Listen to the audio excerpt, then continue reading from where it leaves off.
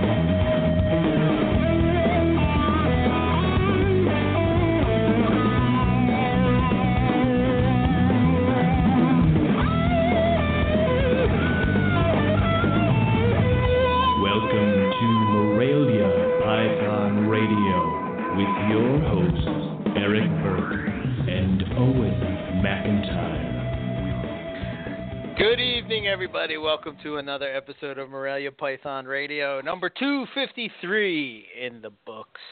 I should say on the books, I guess. I don't know. Oh, and it's just me and you tonight. We've already messed up the episode anyway because you played that little commercial thingy in the beginning before the music that we're not supposed to play anymore. So yeah. It's already a sunken ship. So might as well just have fun with it. Yeah, let's just see where this takes us. We have a couple topics of choice, but we're just going to go with the flow and see what happens. And we're going to be talking what we usually talk about, carpet pythons and much more. But in the world of carpet pythons today, I mean, it seems like the world is falling apart. I mean, I unplugged for a few days and I come back and everybody's fighting each other. What's going on? Yeah. It was funny. This thread started on our page, the pick of the week, about Xanax, and and people are describing it as it snowballed out of control, and there was a massive debate. I'm like, shit. So I get on and I look, and I don't see it. It's like there wasn't it wasn't anything. It's still up there, and that should tell you where I thought it was on the scale of harsh battle, because as everyone will know if they're frequent on the pick of the week, rather than debate or if there's anything offensive or there's anything that I could deem as, childish, petty bickering, I will delete the hell out of it. This seemed like a reasonable debate about Xanax and the lineage and the genetics of the morph. So I'm like, hell, this is important shit for people to know. And I kind of left it there. And I didn't see where the fight was happening, so I kind of just let it ride. So, yeah, apparently, and this is hilarious because people are like, oh, it was terrible. I'm like, and I felt so old doing it. I'm like, you guys haven't been through a JAG debate on the Morelia Python forums between the breeders at the time when the JAG was first coming out. I remember a time. And I'm like, oh, my God, I've turned into Eric. So it's like that's pretty much what the day was for half of it. I told you went over the hill, my friend. You're over the hill. It's like, 30, and now I'm just you. So it is what it is. Yeah. Yep. So I don't know how I came upon it. I saw a post in another group on another group, and I kind of said, well, I guess that can only be one of three groups, so I imagine maybe that's ours. So maybe since I haven't looked at it all day. Yeah, might as well maybe go. But that's the other part I don't understand. It was just like they took the post out of the pick of the week to another Facebook group that we're all members of. So what happened twice? Like I don't understand that. I don't get it. What were you trying to achieve? Was somebody just shy and didn't want to put it up there for fear of like other people commenting? But everybody saw it. It's like having a conversation about a conversation in the same room as the people who were like. It doesn't make any sense to me. But it's probably internet Facebook thinking. But whatever. Yeah. So I just assumed that must be our, like I said, it must be our group. So I said, let me go check it out because I didn't, we've been kind of, I don't know about you, Owen, but my work has been insane. So I really haven't had time to do pretty much anything, let alone, be worrying about what's going on Facebook. And to be honest with you, man, it's been fucking great. I mean, I don't know how else to put it except it's been fucking great. And usually I don't curse, but I'm telling you what, man, to be out of the drama of that bullshit, fucking great. How many times can I say it in the episode? Exactly. But this, first off, I love it when you get into these wonderful little rants of yours because then I can just sit back and smile at my horrible little creation as he dances across the floor. So, but. Well, I can't even comment because I don't even know what it's about. I just don't understand it. Like, I'm like, what? Well, what? And here's the thing. It started, and normally, if something like that, if a question is posed in the pick of the week, normally I will go and check because there's usually everybody jumps in on it, and it usually takes a while for it to get to somebody who actually knows the answer. But Nick was right there, like almost immediately, and gave a spectacular answer that, and I even told you the reason I didn't delete anything from that, because you thought I actually went through and cleaned it up, and I had not deleted a damn thing. So the reason I didn't delete anything is because the whole point of this show and everything else is that people need to know how shit is passed on genetically. So it was a very good question, and it was a very good answer by Nick of how the Xanax morph works. And it's important, so especially because Xanax are getting down to a price range where people are getting involved in them. So if you are curious about Xanax and it is a morph project you want to get involved in, you better go over the pick of the week and read about how it's passed on and plan your projects accordingly. Otherwise, you're gonna be in trouble. You might not do it right. Here's the thing that I don't get. It's the same thing with the zoo shit. It's the same thing with the gorilla, with the alligator, with anything that you can pick on Facebook. All of a sudden, you become a goddamn expert on something that you don't know nothing about. Okay? Not a damn thing. For me to sit here and talk about a gene that I haven't even produced yet is just stupid. It's just stupid. I can sit here and say what I think, a hypothesis that I might have, maybe how my animals look that are to show that gene or whatever. All that is well and good. But if I haven't produced an animal, shut the fuck up. I mean, say it louder. People didn't hear you. Say it louder. Come on, man. It's just stupid. No. We do not. No, we don't go on with the conversation until you finish the sentence loud enough for people to hear. Shut the fuck up. Thank you. I mean, was that so hard? So when a guy, here's where I have to go with. Okay, so this post was taken from the pick of the week, and it was put on Carpet Python World or one of the Australian forums or Facebook groups or whatever. Carpet Python, as well as the Carpet Python discussion page was put up. Right. There was a thread about it over there too. And I think that at least I'm going to speak for the carpet python world group. Go ahead. I think what they were trying to do is they were trying to have a discussion about it. I don't think that it was to create drama or anything like that. I think it was just an interesting conversation, and they wanted to get some people and get some thoughts and put people together. The problem is that when you're using the internet as your communication device, you don't know. Like right now, we're having a conversation. You can tell when I'm mad and when I'm not mad. You can tell when I'm happy or when you're happy or whatever, or when we're joking around, or whatever. But you can hear that in our inflections and the tone that we use and the way that we're speaking, etc. So talking on the going back and forth, and one of the things that Nick said is that he said that all Exanics of all pythons are what he thinks are incomplete dominant. Right. So, and Nick has produced, I'm pretty sure, like, didn't he produce like 3 or 4 clutches of Exanic this year? And yes, he's produced hundreds. Yeah. Like, but here's where I have to listen to the people that's produced them. So the discussion is going back and forth, and you have basically 3 people that I know just from speaking to them personally that have produced Exanics.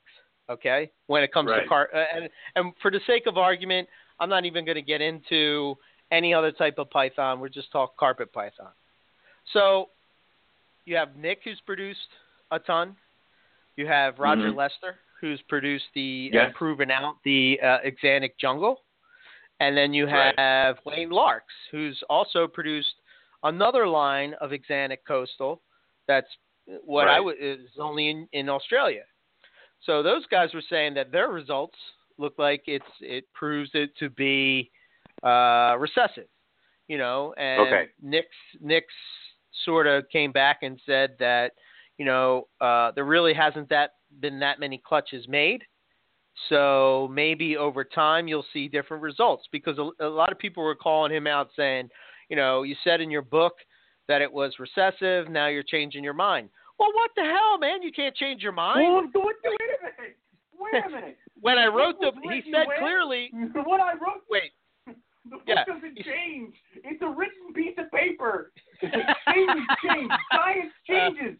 Are these the people who grabbed textbooks and took like old literature and go, wait a minute, this page it said the world was flat, and now you're changing your story, sir? It's like, what the hell do you mean by that argument? So of course opinions change, and science research, he's done different things that may have proven that it is codominant. Right. I don't know. I'm going off of what he says. Correct. So, yeah, obviously, here's the other problem I have. Owen, why are you going on what he said? Because I haven't produced Exanics. So, correct. All I have is Exanics food. So, thank you. But what I don't understand is that a lot of times when you see these debates on Facebook, people got to understand it's kind of like a tennis match. I didn't produce it. I'm not going to play tennis. I'm going to watch tennis. I'm going to watch these guys go back and forth, and I'm going to learn. What all of a sudden Facebook is you have this tennis match, and then everybody runs on the field with a racket. And it's like, everybody shut up, get out of the way. So it's like a lot of times that happens. And that's just, that's obviously just internet and Facebook and shit like that. But, I won't know. I do not know. And I'm going to take the word of the guys that have produced it. Now, the problem is that the 2 guys who are saying recessive are not in the country, and they're not working with animals that are in the country. So the guy who's saying codominant is in the country and is working with the animals, and those happen to be the Exanic lines that I have. So, of course, I'm going to listen to what he says, because what he thinks and what he says and what he has observed directly affects the animals that I have in my collection. Right. So that's what I'm going to go with. Now, who's to say that in a couple years, with a couple more breedings, Nick isn't going to come back and be like, maybe, maybe not, or whatever. But for right now, he's saying it's codominant. He gave very good evidence to say that it could be codominant. So I'm going to go with what Nick says. So yeah. Well, I mean, I'm not saying that, you know, I'm not saying that that Nick is always right. I'm not saying that. I'm not here to sit here and say that, you know, the dude can't be wrong or whatever, blah, blah, blah, because clearly of course not. He thought that the Xanax gene was recessive from the information that he was given, and since then he's changed his mind.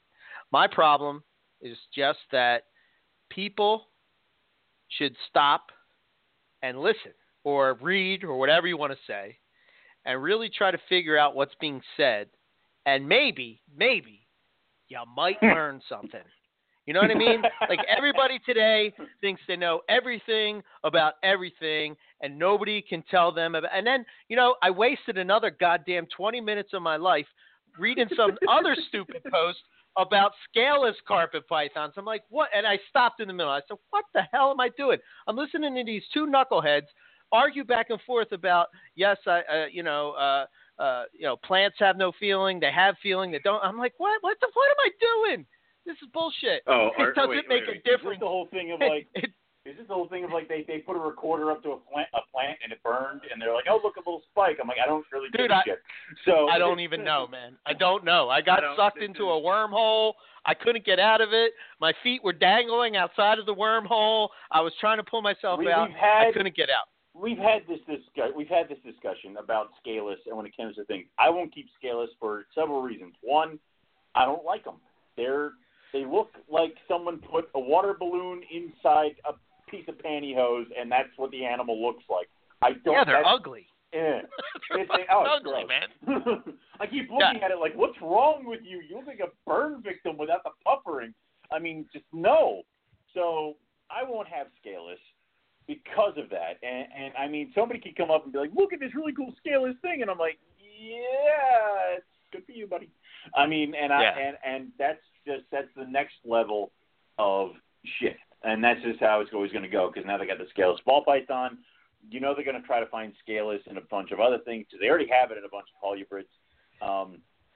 I even sent that one picture of you of that one alligator that has, like, scales missing from parts of it. And oh, God. Yeah. So I'm like, great. I can't wait to see the albino scaleless alligator, because it's going to be just laying there going, kill me. So and that I don't understand. You've taken a crocodilian and made it so that it cannot lay in direct sunlight without dying. It's like you took a crocodile, you took a crocodilian, an alligator, and made it so it is genetically impossible to be an alligator. So, congratulations. But yeah, I mean, I can't. I won't do it. To have a conversation about this for real is like, when you think of a morph, I mean, really, it's a genetic defect. Sometimes they're bad. Sometimes they're not that bad. I'm looking at a jag upside down right now. Yeah. So. I mean, that's something that I personally go back and forth with all the time in my own personal. Feeling on whether or not this is the right thing to do or not the right thing to do. I sometimes I feel one way, sometimes I feel another. But it is a discussion that I have with myself. And for people not to think about that, I think is not really maybe putting the animal as the first. However, that being said, I don't understand this. I can't understand this for the life of me. And every time this bullshit comes up about a morph and anything that goes on with this, it's always the same thing. It seems that the people that don't do morphs hate the people that do. But the people that we're looking at do you, morphs, Scott Borden. The people that do the people that do morphs, do morphs. They oh my God. They that just happened. Yeah, right. All right, go ahead. No, continue. You should have just let it flow, man. You should have just. Show. You had to stop it. Yeah. What the hell? But anyway, the people that do morphs, they basically, I don't see the same level of hate. Hate's a strong word. I don't know. This is just my perception of how it goes. Now, I'm like the guy that sits on the fence. I have morphs. I have non-morphs. I think that they're cool. Everybody knows my stance on it. Like, I like the morphs. There's certain lines that I think are too far, but I'm not going to bash somebody because that's what they do. Personally, not my thing, right. But if you do it and you're having a good old time and you're not hurting anybody, well, then what the hell do I care? Why do I care? Like, why does it become this thing? Well, the morphs and you know. Quite honestly, I'm getting to the point where I wish they were all goddamn $200. Just make them all $200. Then it's done. Everything's $200. You know, it's just. Seriously, I'm I'm on my way to your house. If everyone's $200, I'm on my way to your house. So, oh my God! And you all can cram it. I'm first in line. So it's one of those things where everybody has a line, and everybody's welcome to their line, and everybody should be totally cool with everybody else's line. You know, I will not breed my bred live with my coastal, but somebody else who's like, oh man, I've been trying to get my hypo bredel to breed with my jags. I want to make some hypo bredel jags. Whatever, dude. If that's what brings you to the table, knock your freaking self out. I don't really give a shit. I don't care. Somebody's like, I'm gonna breed my, granite hypo bredli to my Woma. I'm gonna twitch a little, but whatever, dude. Knock yourself out. Like, yeah. But whatever. It's totally your animal, your shit. Have fun. Knock your fucking self out. So, and I draw my line at certain things where other people go to, like, that's too far, Owen, or I don't give a shit. And I'm the kind of guy who can enjoy morphs, normals of various species. So, and it's like and unfortunately, it's like people tend to kind of forget that other shit's out there. It's like I would put a normal-looking black-faced white lip over every single Aryan Jaya I have ever seen. I'm sorry, but I like them more. So that's the way it goes. And unfortunately for the rest of you, Timor Python is slowly crawling up the ladder. Since I got one, I'm becoming more and more obsessed with them. So that's going to get up there too. I would not be surprised if the way that my collection is going, if I start getting rid of carpet pythons for more pairs of random shit, and then I don't have to deal with drama because I just sit here with my Timor pythons that never breed, and you all leave me alone. So dude, I'm selling everything, and I'm getting into Burmese pythons. Oh God, no. Well, whatever. But it's just, and that's the thing is, again, it's your collection. Have fun with it. Do what you want to do. Knock your freaking self out. Understand that there are people out there who've done more research and more with a species and may have more knowledge to impart with you. Learn, don't argue. So, and that's the way it kind of goes. And, I hate to break it to everybody who is a non-morph person. We know you're a non-morph person. You've told us about 20 times that you're a non-morph person. Every time somebody puts a picture of a morph up, you jump in there that you're a non-morph person. It's kind of like we know you vape and we know you do freaking that damn gym shit. Whatever the fuck. We all know you go to the gym, all right? Eventually stop telling us. Who knows what's going on at the gym? Clearly not me and you, Owen. You mean anyway? No, you know what it's like? CrossFit. We all know I'm a vegetarian. We got it. Bullshit. I'm a vegetarian. Oh, exactly. I'm a vegan. We know you're a goddamn vegan. We don't need to hear it every single freaking time you post. I got it. You're a non-morph guy. So just ride with it. Well, okay. So,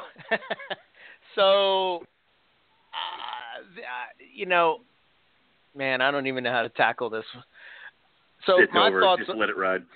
Yeah. So my thoughts on the whole thing. This is just clearly based off of what I've seen in my collection and what I'm working with. So, is Exantic incomplete dominant or recessive? My take would be is that I would lean towards. Now, let me clarify. The line that is in U.S. and Europe. I'm not talking about what's in Australia. I don't have any knowledge of that other than, like I said at the beginning, what Wayne and Roger have talked about. They're what they've worked with and how they've done it. They look at it as recessive, and I'll take those guys' word as it is since they've done the work.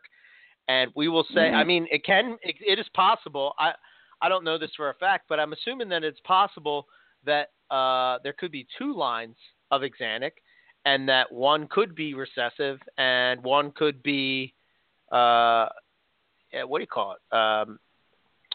Incomplete dominant, right? I mean, that is possible. Yeah. Why wouldn't it be? I don't know. See, the thing is, I'm not the kind of guy. I haven't done any of the research. Again, I have not produced Exanics. I have 2 Exanic Jags, and that is pretty much my extent. I'm sorry, no, I have also an Exanic normal boy. I have 3 boys, and they're all pure Exanic. I had a het female, but she passed. So I don't have anything else to look at. I do have a caramel het Exanic. But now we're getting into, I can't really even weigh in on that because now you're talking about another gene in there in the mix. Oh, does she look different? Yes, but does she look different because she's a caramel or does she look different because she's het Exanic? I mean, I can't really gauge it because that's kind of like you're adding more stuff here. So it's one of those things where, I defer to the people who have more experience with this. And what I can say from my guys is I don't know. So I'm going to hang back and honestly got to wait. My boys, I think one of them will be ready to breed next year, and he's going right to caramel stuff. So I might not even jump in on that stuff either. So we'll see how it goes. Yeah, so, okay, so I have not produced, I'll get into, my Exanic girl, she crapped out. I'll get into that after we get through this bullshit. That's maybe that's why I'm on edge tonight. Maybe that's why I'm a little frazzled tonight. But that we'll get to in a second. Anyway, as far as the Exanic goes, so I have a Jag. I'll tell you what I got. The stuff that I have is all pure, except for a zebra Exanic that I have. Okay. So I have a Jag head Exanic, a head Exanic, and then a visual. You can clearly see a difference between the Exanic girl and the head Exanic girl. But the Jag head Exanic could pass for an Exanic Jag. I would imagine, and this would just be my guess, that if I had a really nice Exanic Jag, maybe you could see that the other one looked nicer. Probably something similar to what you would see in, say, a pastel and a super pastel. You know what I'm saying? Okay. No, it's which would lead me. But go on.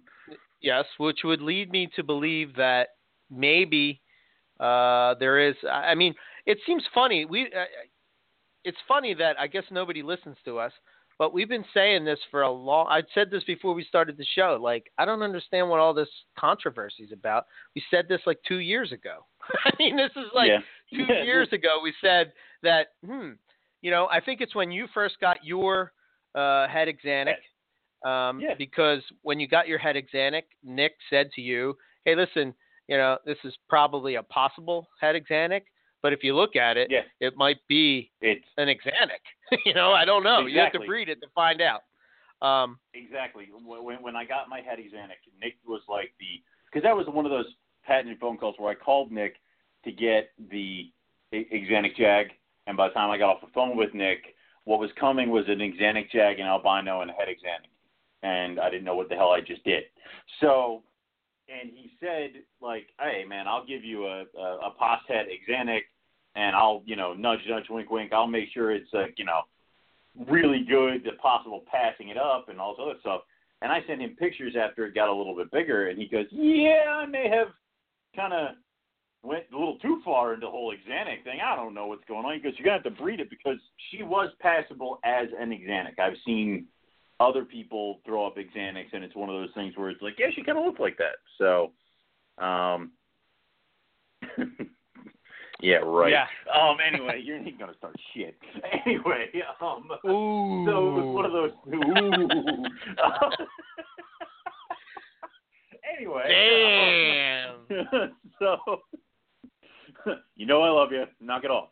So, it was one of those things where it was like, she was passable. And we have talked about that, and I think I said before the show, it's like, clearly people hear us, but they don't listen. So, yes.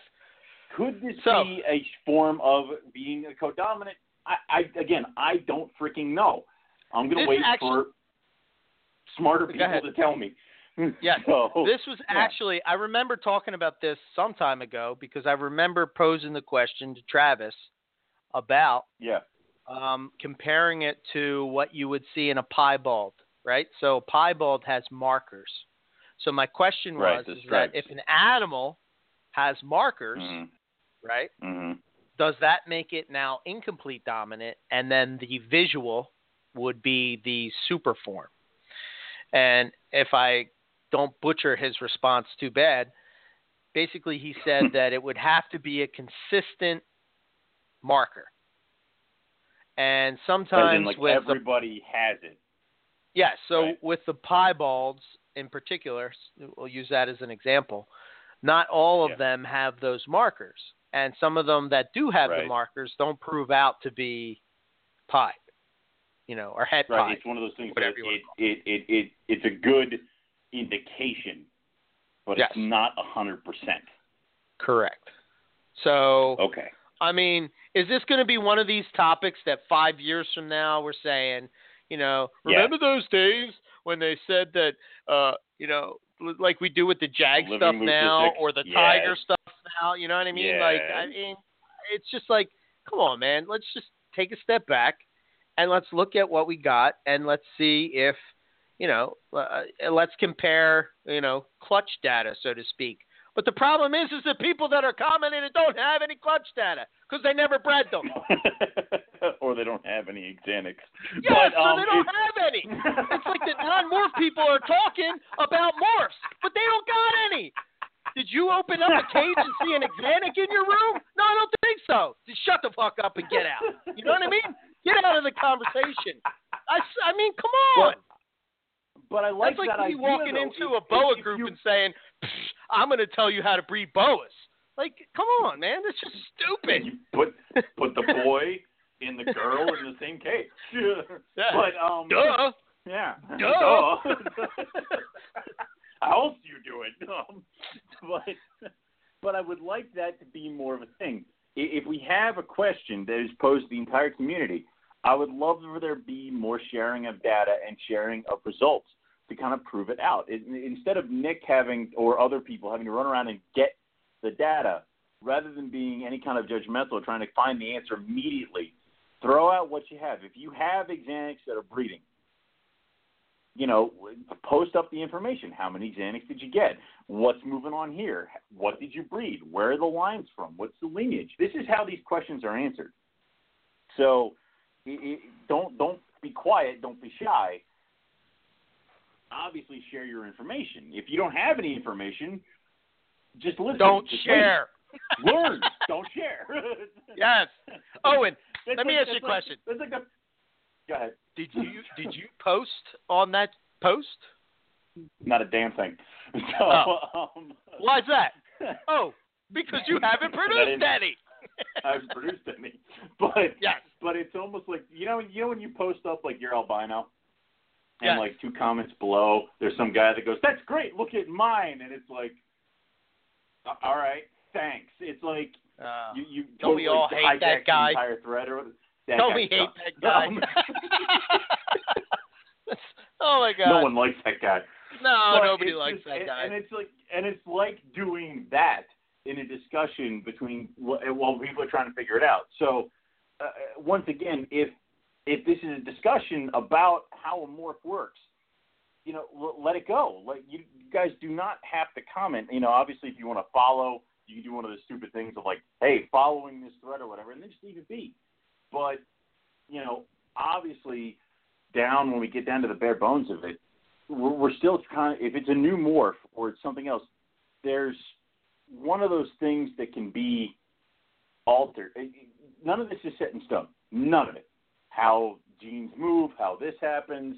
We are dealing with mutant animals, so something could pop up that has a gene that's in a different spot that can do this. So, we'll get to that, Owen, because there's a whole other topic that we have to get to with mutant genes. But go ahead. But I'm just saying. That's just why. Did you see X-Men or something? I don't know. But that's just how it goes. Where we think we have that's just science at the bare bones of it. You think you have an idea, and then something happens that throws a wrench in your entire idea, and you have to rethink, reconfigure, redo. If you don't, you're just a drooling idiot. So obviously, yeah, we say this is how the morph works. But if enough evidence is showing that the morph actually works like this, you'd be stupid to not at least try to learn about it and figure it out. And Nick said one thing this way, but now he's going it that way. Why? Because the evidence is pointing him that way. Yes. And there could be more evidence in a couple of years that points him a different way. So Correct. It's just the way it goes. So everybody's just going to have to take a couple steps back and chill the F out.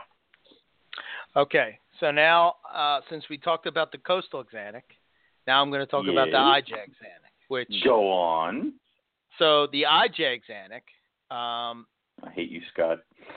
I hate you so much, Scott. You do not have a scaleless axanthic coastal. Stop it.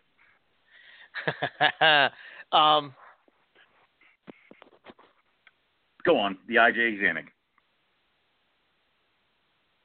But that's my opinion. But I'm not going to walk up Okay. to the guy that's breeding a scaleless and say, that's abominable. Like, I'm not going to do it.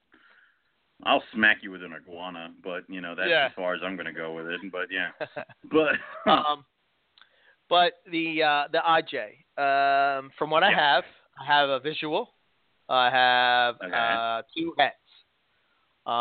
Yes. And I have probably 50 IJs of pretty much every lineage that's available in the U.S. So I think I may be able to speak on this one. I believe so. Yes. The axanthic IJs, I think, actually are better than the coastal axanthics, my opinion. I think that they look better. That's number one. Number two, I believe that the gene is stronger. That's number two. Number three, the hets look different, but they don't look axanthic. But here's the problem. Here's the problem that I have. I don't know what I haven't seen a clutch to where you bred like a het to a het to where you would have possible hets. So I don't know. I think this is kind of where the green IJ came up from. I think that the green IJ was an axanthic IJ crossed with a coastal.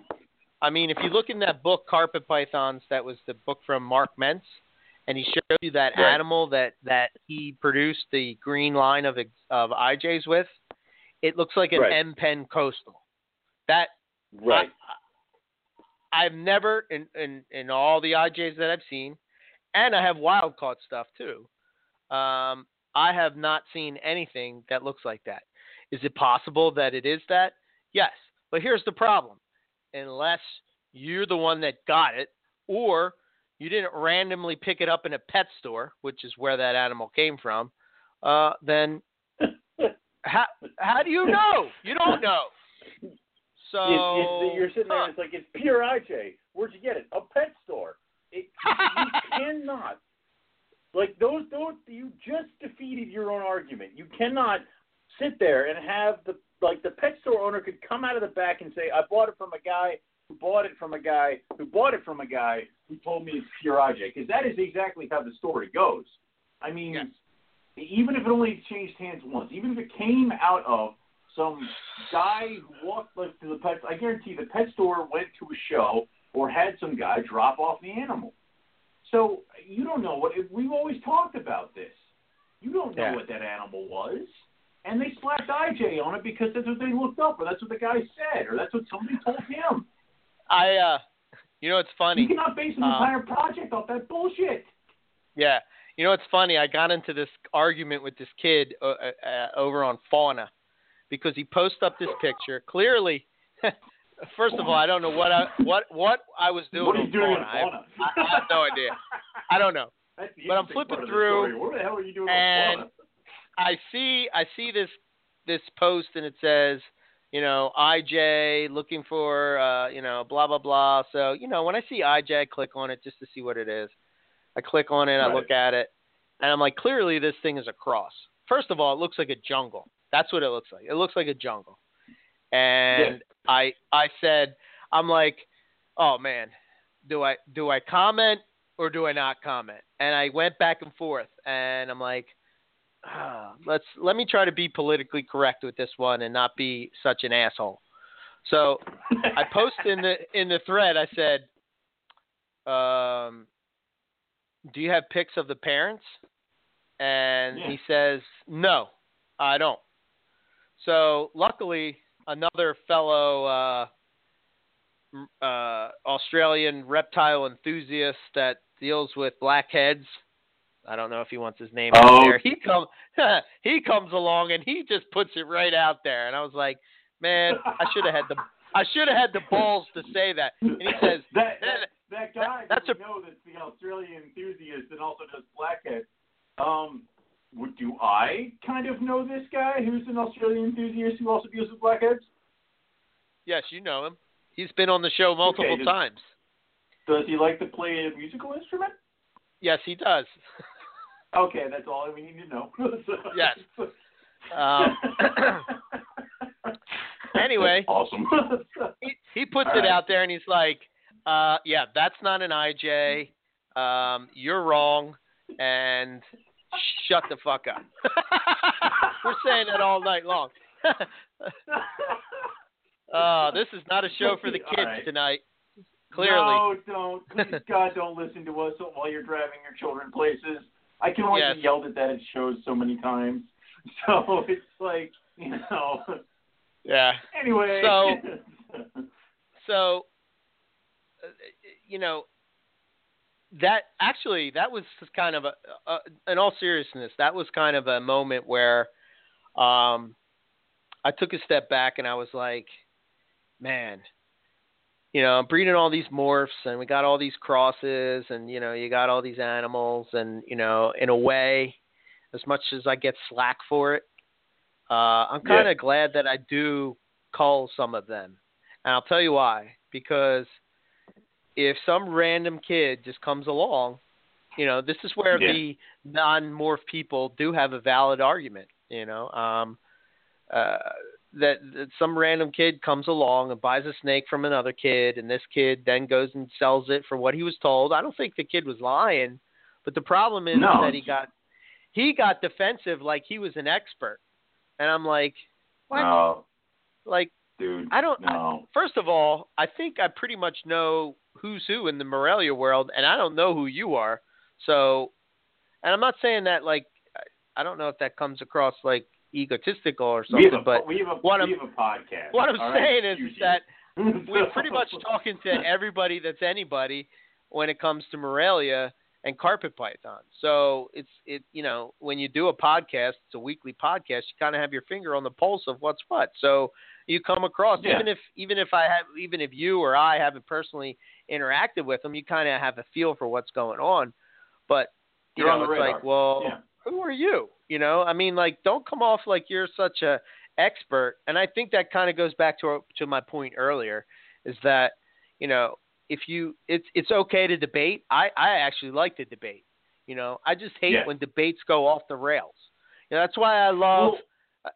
That's the reason why I love going to like Carpet Fest and stuff, because I can have a debate with somebody and we can get our opinions out there of different things. And I like to hear. I always love to play devil's advocate. I like to see what the other person is thinking. Yeah, I know. Yeah. It's just the way I'm built. But I want to understand their point of view, and I want to try to put myself in their shoes to really get a feel for why they think what they think. But what happens is it becomes personal, and that's just I don't understand why it goes to that level. It's not like. I mean, we're just talking about snakes, for Christ's sake. It's not, you know what I mean? This is like not life or death shit. I mean, come on. Because people don't want to be proven wrong at what their passion is. Because if you're a person who is the only person in your little group of friends that has stuff to do about reptiles, you're used to telling everybody what for. Like, you're used to being the reptile expert. Every single person who's a snake person in the Morelia community, even in a snake community, has a bunch of friends who they're their go-to reptile guide. They're the ones who are getting text messages of what the hell is this thing? What the hell is that thing? What is this? What is that? Is that okay? Hey, my buddy's got a snake. Can you help him out? That's what happens. And when you're online amongst other people and somebody tells you you're wrong, a lot of people take that, as an offense, and they shouldn't. Because you can be proven wrong. That's totally fine. Everybody is wrong at one point in their life. It's how you react after the fact is what kind of cements you in the community. So numerous times, and a lot of times it's you go off the information you're given, and sometimes somebody has to tell you, no, dude, your information's wrong. This, and this are what you got to go by. And you either go by that and you find out the doors open to the community and you learn a whole bunch of new shit about a whole bunch of tons of things, or you're done. I mean, or you stick to your guns and you end up kind of off to the side moping. So, and we all were there because everybody talks about how their first snake or their first couple snakes were the show pickups and the mutts. And I mean, my first breeding was a coastal, whatever the hell, I don't even know what she was, to a Ted Thompson coastal. Those are the first babies I ever freaking produced.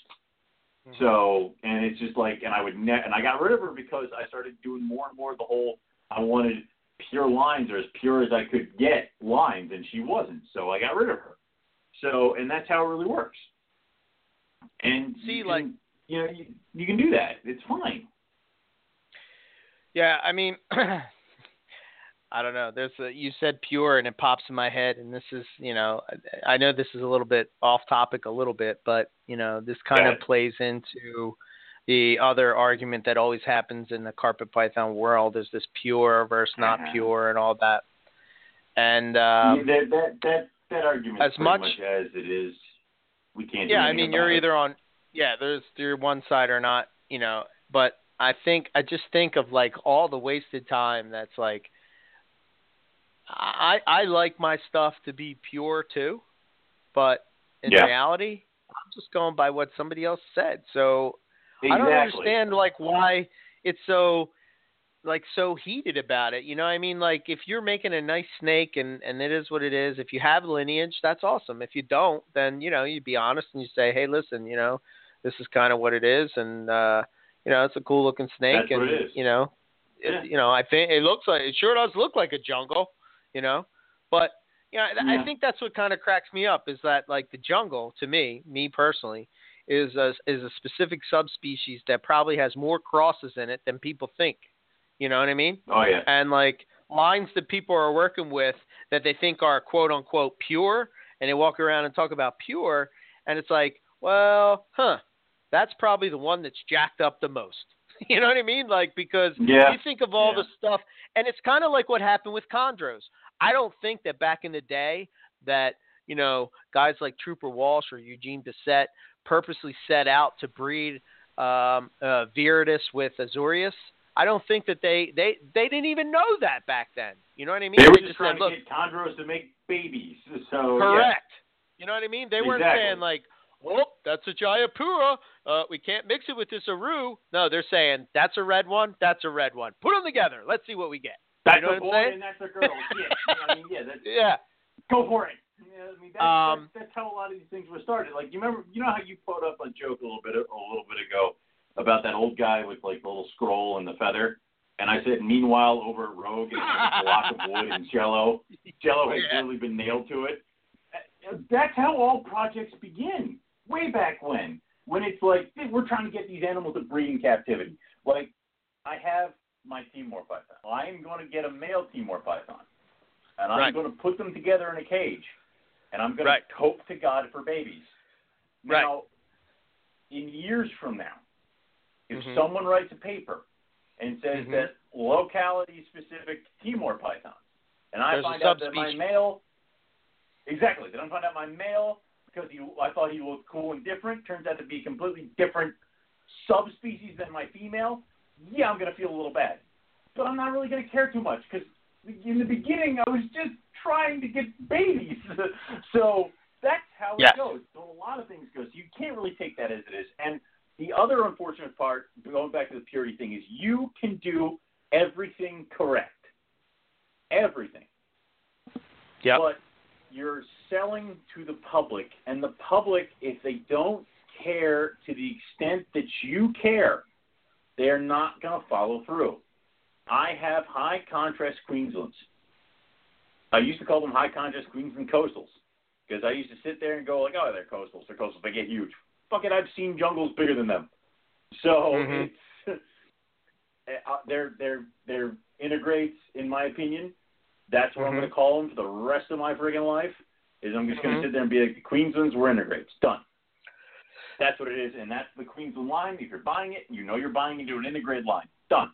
I've sold a few of those, and I keep seeing them pop up. I saw one that I sold as a female, and she was proven out by a guy who pretty much, this guy buys animals, breeds them, thinks he's like can check it off his list, and then sells them. So this guy bought one of my Hycons from somebody else that I sold the Hycon to, and he checked with me, and he asked me what it was, and I'm like, it's an integrate, it's a thing, it's a blah, blah, blah, blah, blah.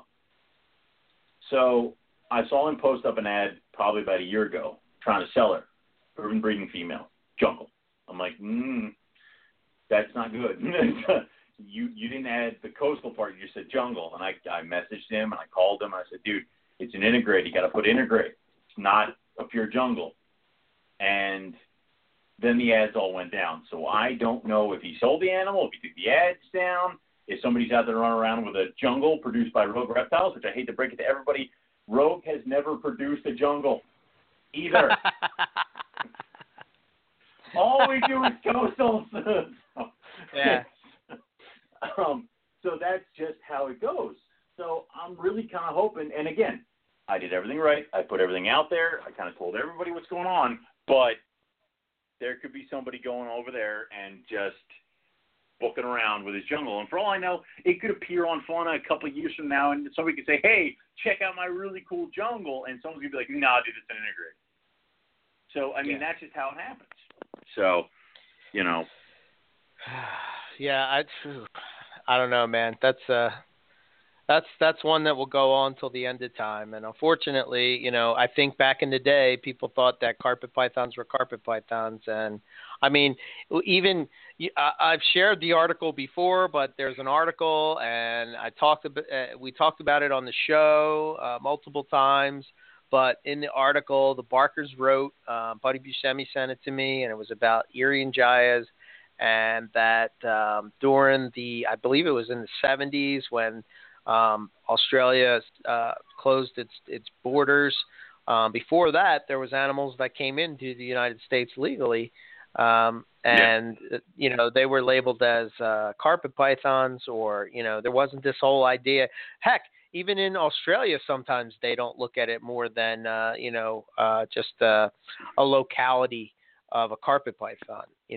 I mean, and really the taxonomy is all one of those things, like, unless you do the genetics research on the level, like on that scientific level, then really we're just all talking out our ass about our theory about what we think with the information that's given to us, and right. I mean, for all we know, the taxonomy changes all the freaking time. When we started the show, we called it Morelia Python Radio because we had a lot more Morelia in Morelia. They all left. So it's like, that's times. I mean, we sent a nasty letter Yes. to those taxonomists and said, "Hey, man, you Yeah. just cut our shows in half." We're trying to do a thing. I just found out there's a paper out there that renames blackface white lip. No kidding. To not carry. I have to find it, but from what I've heard now is that it's not named after a certain person that we will refuse to mention on this show. Which we don't say that I word. Get behind that. So, yeah, that's like Beetlejuice, man. Show. You say it 3 times, and all of a sudden he just shows up. Don't say it. God damn it! All right, so obviously, again, taxonomy is always changing. Yeah. So. I was going to say that the thing with the Barkers is that they wrote about how animals that clearly were from. And again, this is just my theory. I have no proof on this, but the animals that Derek Roddy works with, as far as what he calls New Guineas, right? His New Guinea line, right? I believe that they're Cape York carpets. They look the same as Cape York carpets, as what you see in Australia. Very similar looking to IJs kind of, but they're smaller. They breed very small. The variability in the clutch is insane. They don't have red babies though, so I don't know. Go figure. Anyway, we'll never know.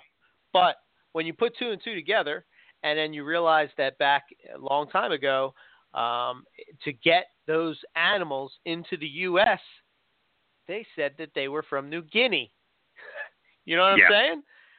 And it was right out back of our neck of the woods, and Philadelphia Zoo was involved.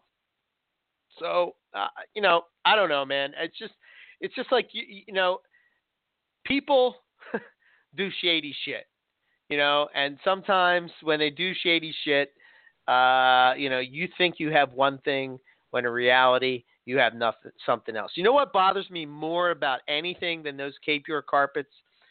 That they have an animal that, or I should say the New Guinea carpets, as far as those Cape York, the ones that Derek works with.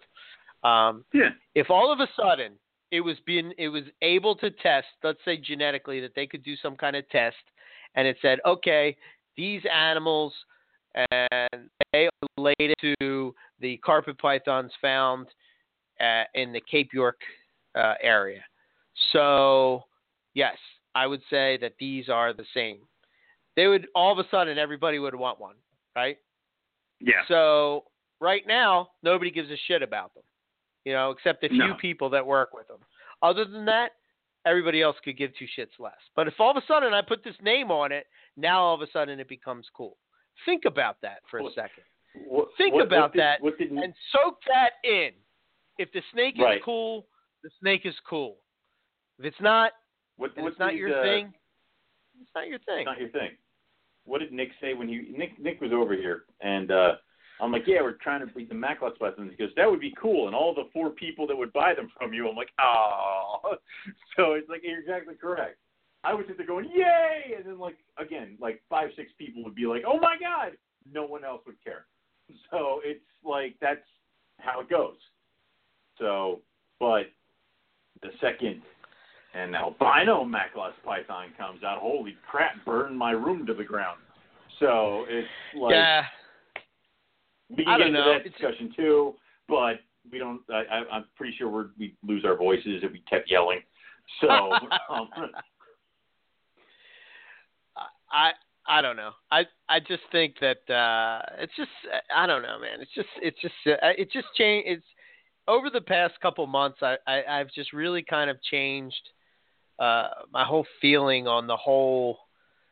I don't know, man. Just the whole thing of I don't know how to explain it, but the morph thing. It's cool. I like the morphs.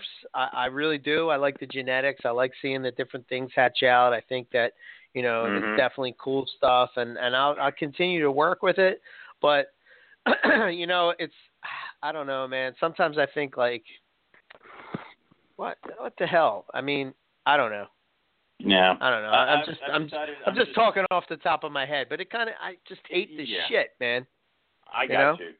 But so I decided I'm just going to ruin liasis for everybody just because. So I'm going to breed albino olive pythons to maclots and water pythons, and I'm going to find a Dunn's python and breed that to an albino olive just to ruin liasis, so that the people who are somewhat, all three of us, who are really into liasis just have to feel the same pain the Morelia people do, which unfortunately the three people that I know that are all into liasis are also Morelia people, so it might be redundant. But either way.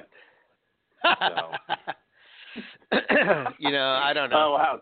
Death threats. All right. That's nice. Thank you, KJ. So anyway, but that's, again, it's one of those things. So, again, and we always get back to this one thing. If you're happy with your animals in your room doing what you want to do, knock your effing self out. But do not be closed off to learning new things and applying them. So there we go. Yeah, I agree. Yep. So, all right, I think we beat that. I think we beat that horse. That horse is dead. Yeah. The horse is dead. So dead. So yes. So if you, I'm going to put this out there because. Oh, go ahead. I was going to say, before we get into the next topic, if it's cool with you, kind of jump into what's going on with Chad. Yeah. Yeah, absolutely. So I'll let you go with it. Okay. You have the info? Yeah. I have some of it. I'm going to pull up our conversation from today. But as some of you guys do know, friend of the show, he's been on a few times. Chad Gray, cool guy, does some great work with a bunch of animals, breeds a tons of different really cool species, working heavily with the bull and he's working with a ton of different scrubs, working the white lips, Timors, everything, all this different stuff. He kind of had a trade go very wrong on him today, and that was that he sent a black-faced white-lipped boy and a green tree python to a person that they had agreed to do a trade with in Maryland. And Chad was supposed to get, I believe, 1.2 box turtles and 1.1 of Indian star tortoises or something like that. And when he opened the box, all he had was a full bottle of water inside the box. And, of course, now the guy who has done the trade with him has pretty much gone to the winds. And now Chad is out to very higher-end animals. I mean, this is obviously not something you mess around with. And he doesn't have any tortoises to show for it, and the animals are gone. And he's been kind of trying to figure out what's going on. And we're finding out that, the guy used different names. The Facebook thing was fake. That was fake. So it does kind of harken out to that always be careful when you're doing trades and all that stuff. And we're kind of asking everybody who is within our listening scope and in the United States, especially in the Maryland area, keep your eyes out for somebody trying to sell black-faced white-lipped male. Now, that does not happen often, and I will tell you that because I usually look for black-faced white-lipped. And it is older boy. So, obviously the things would be like Craigslist or shows or blah, blah, blah, blah, blah. Obviously, if you see any kind of animal like that, please alert the authorities, as well as a green tree python male. If you go on to Chad Gray Reptiles, they have pictures of the animals from the last things that he took of them, and they have the information of the guy he was dealing with, which it took a little bit to get the guy's real name. What Chad is saying is that the man's name is James Hanlon and goes by John Fick. Apparently, he's 2818 Plainfield Road. What is that? Back Maryland, or whatever the hell. Zip code is 21222. That was the address that Chad shipped the animals to. So, obviously, if you're in that area and you see somebody posting up on Craigslist trying to sell a green tree python or a white lip, please alert the authorities. Chad has already talked to the police in the Maryland area, and he's talking to other breeders and things like that. don't purchase the animals. Obviously, don't do one of those things where I'm going to buy them and send it back to Chad. Because the last thing you want to do is pick up stolen property or, buy somebody else's animals. So the best thing to do is just kind of get the cops involved a little bit, see what we can do. Because obviously we want to try to get Chad his animals back if we can, because I know this would be a huge punch to the gut for me if I sent animals out there to find out that I was just getting a water bottle. And, of course, Chad was really kind of getting the tortoises with him and his son. So obviously the little guy is kind of feeling a little down right now because he was expecting a box full of tortoises and they got a bottle of water, which I think is enough to pull this guy out into the street and beat the crap out of him. But I can't say that on the radio. What? So obviously, again, if you're in the Maryland area and you're at a show and somebody's trying to sell a green tree python and a male white lip, ask some questions. If you can't really get the information of where he got it from or you're suspicious, please notify the police, take some pictures, try to get the dudes the cards and stuff like that, and get going with that. Yeah, that's kind of bullshit, obviously man. It sucks. It does. Yeah. And that's just I mean, like, you can't now I've done trades, and I've done trades with Chad. Like, I sent him some super caramels for, a ring python, which I murdered, but that's beside the point.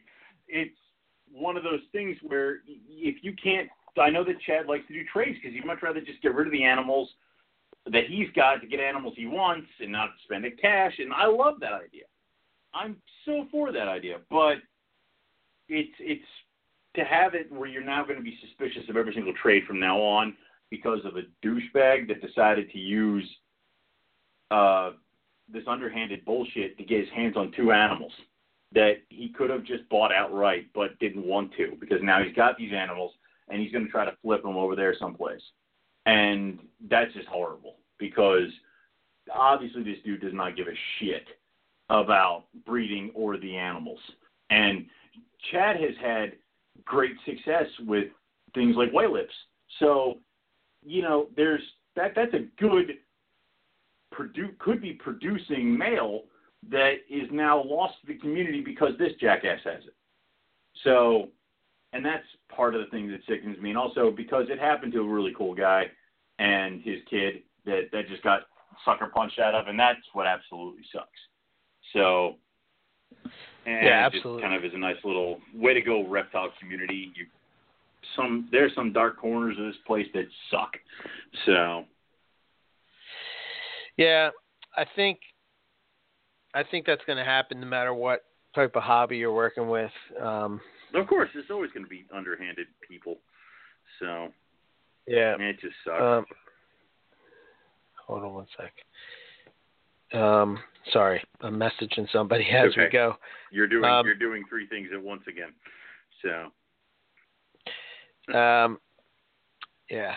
So, people are upset about the whole anti-morph thing. I mean, I don't know.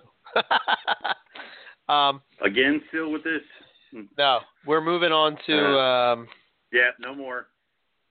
So I'm going to tell you about my situation that happened with my Xanax girl.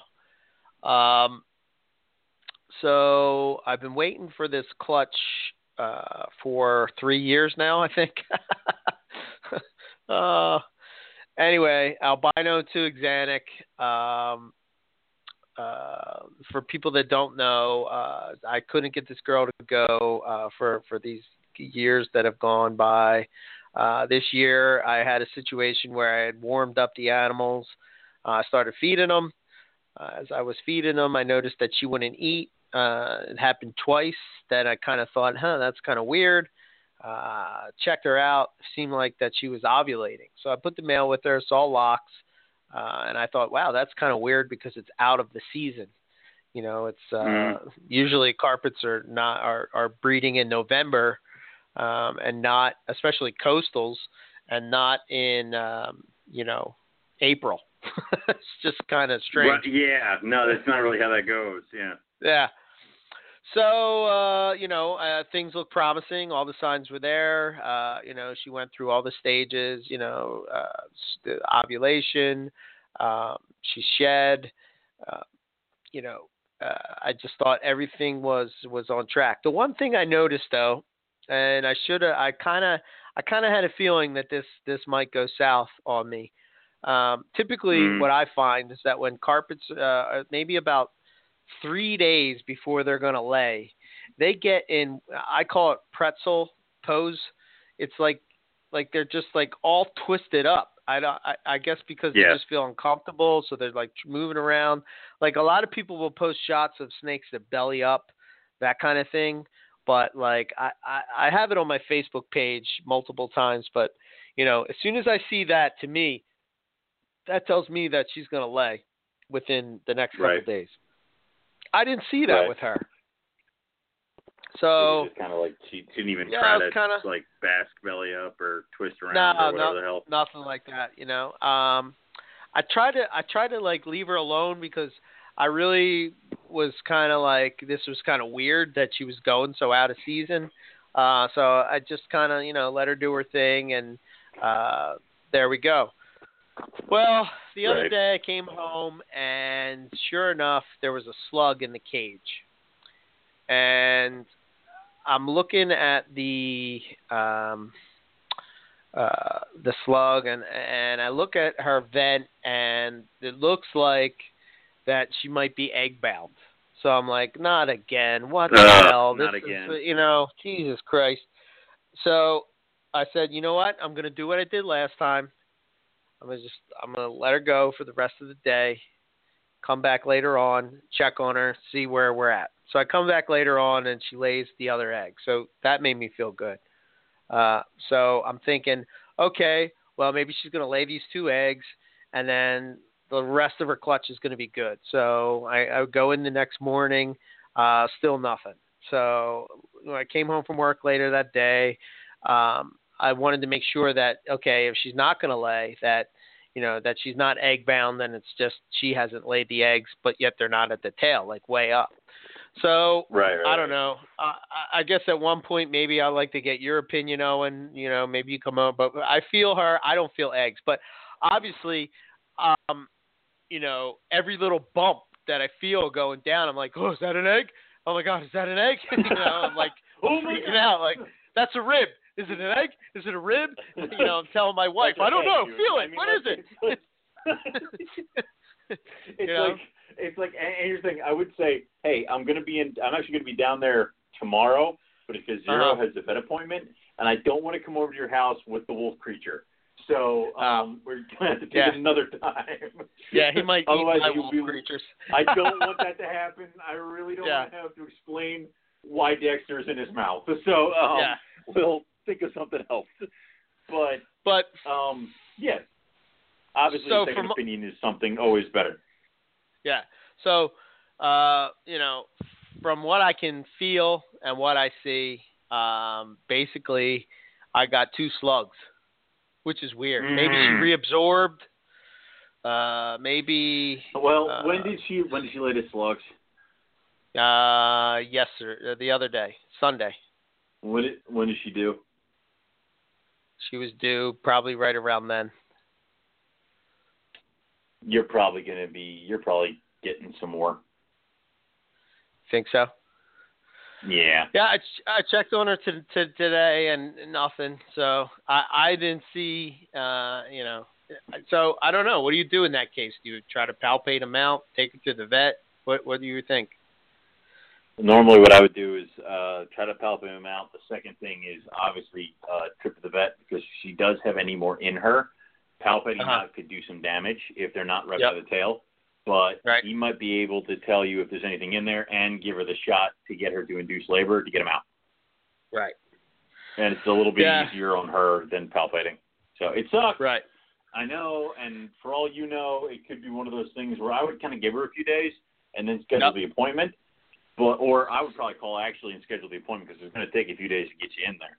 But and then if she doesn't lay by the time you go and check it out because obviously you're as much as this animal has pissed you off in the past 4 years, but you obviously want to get her taken care of and see what's up. And I find inducing is so much better than just pushing down on things. You don't want anything like that to happen.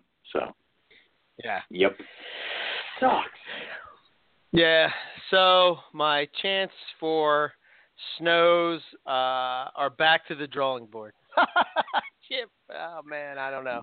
Dude, this is like what, the fourth time you've tried this? Yeah. I'm just gonna buy snows, man. Somebody's gonna produce them, and I'm just gonna buy them and breed them that way. Yeah. That's what's happening. You're like, success in the snow project. I'm like, well, but it's like, or you could probably forget at this point. At this point, if you had bought another Xanac girl at the same time you bought her, like a baby, it would be an adult ready to breed. And you still would have not gotten any animals from this one. Yeah. I know. Send her here. I'll do the coastal thingy on her. I'll bring her here. I can breed coastals. Well, I think next year I'm going to try, so I have a caramel head Xanac male.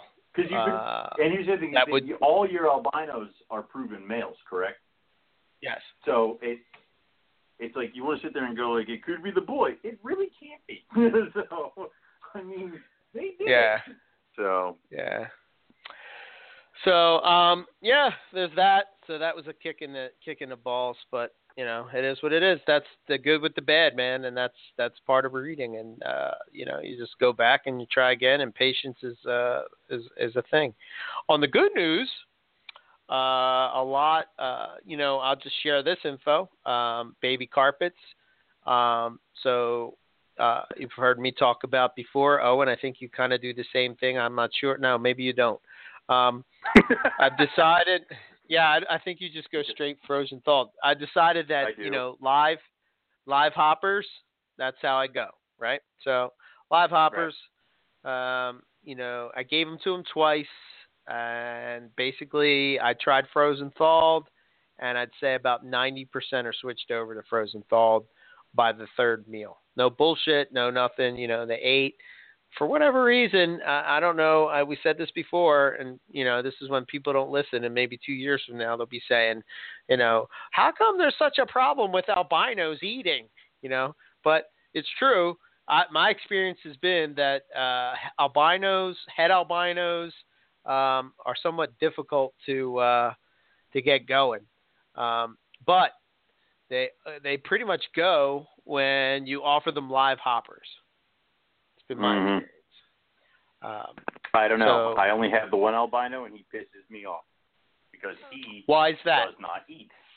Because he doesn't eat. Now, right. When I got him from Nick, he was gangbusters. He ate everything in sight, and then he just kind of stopped. And it has been a fight with him. It has to be a certain color mouse at the certain temperature laid in his tub, and you can't bother him. Even then, he probably won't eat it. And then he eats once or twice, maybe 3 times, and then he sheds, and then he won't eat again. He's growing, but he's not growing enough. Not when I have a jag head albino that might be ready to roll next year. So it's a little frustrating when it comes to him. And it's also gotten to the point a few times where I'm like, albino prices are dropping. Your days may be numbered here, you.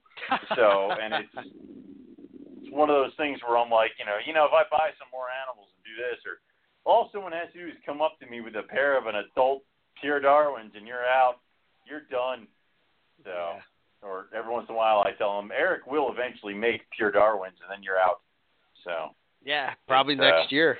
oh man, he's done now.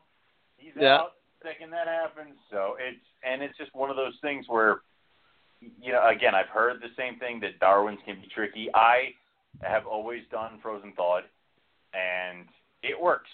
So, and obviously you do have I have 3 right now that won't eat, but they'll take the prey, wrap it up, and then they just don't eat it. So. Yeah. I'm going to try to feed them something smaller first, and then we're going to move to the live. So I've produced 6 clutches of albino crosses. I have about 8 Darwins. Some of them are head albino, some are not. I have an albino Darwin. I have plenty of albino crosses that are adults. And once they're adults, no issues. No issues at all, man. They're rock solid, eat every time, ravenous feeders. But the just when they're babies, man, I think it's similar to like the same problem that people have with bredli. I think because it's just two wussies. Yeah, so close to the maybe to the wild ancestry, I mean, they really haven't been worked with that long in captivity. So, not bredli, but Darwin's. Well, I would say bredli are just so chilled and so calmed of a species. They, honest to God, don't give a shit about the frozen mouse. And I've laid frozen mice down in front of baby bredli and watched them like fall backwards off the hide box because I put it there. And it's like, really?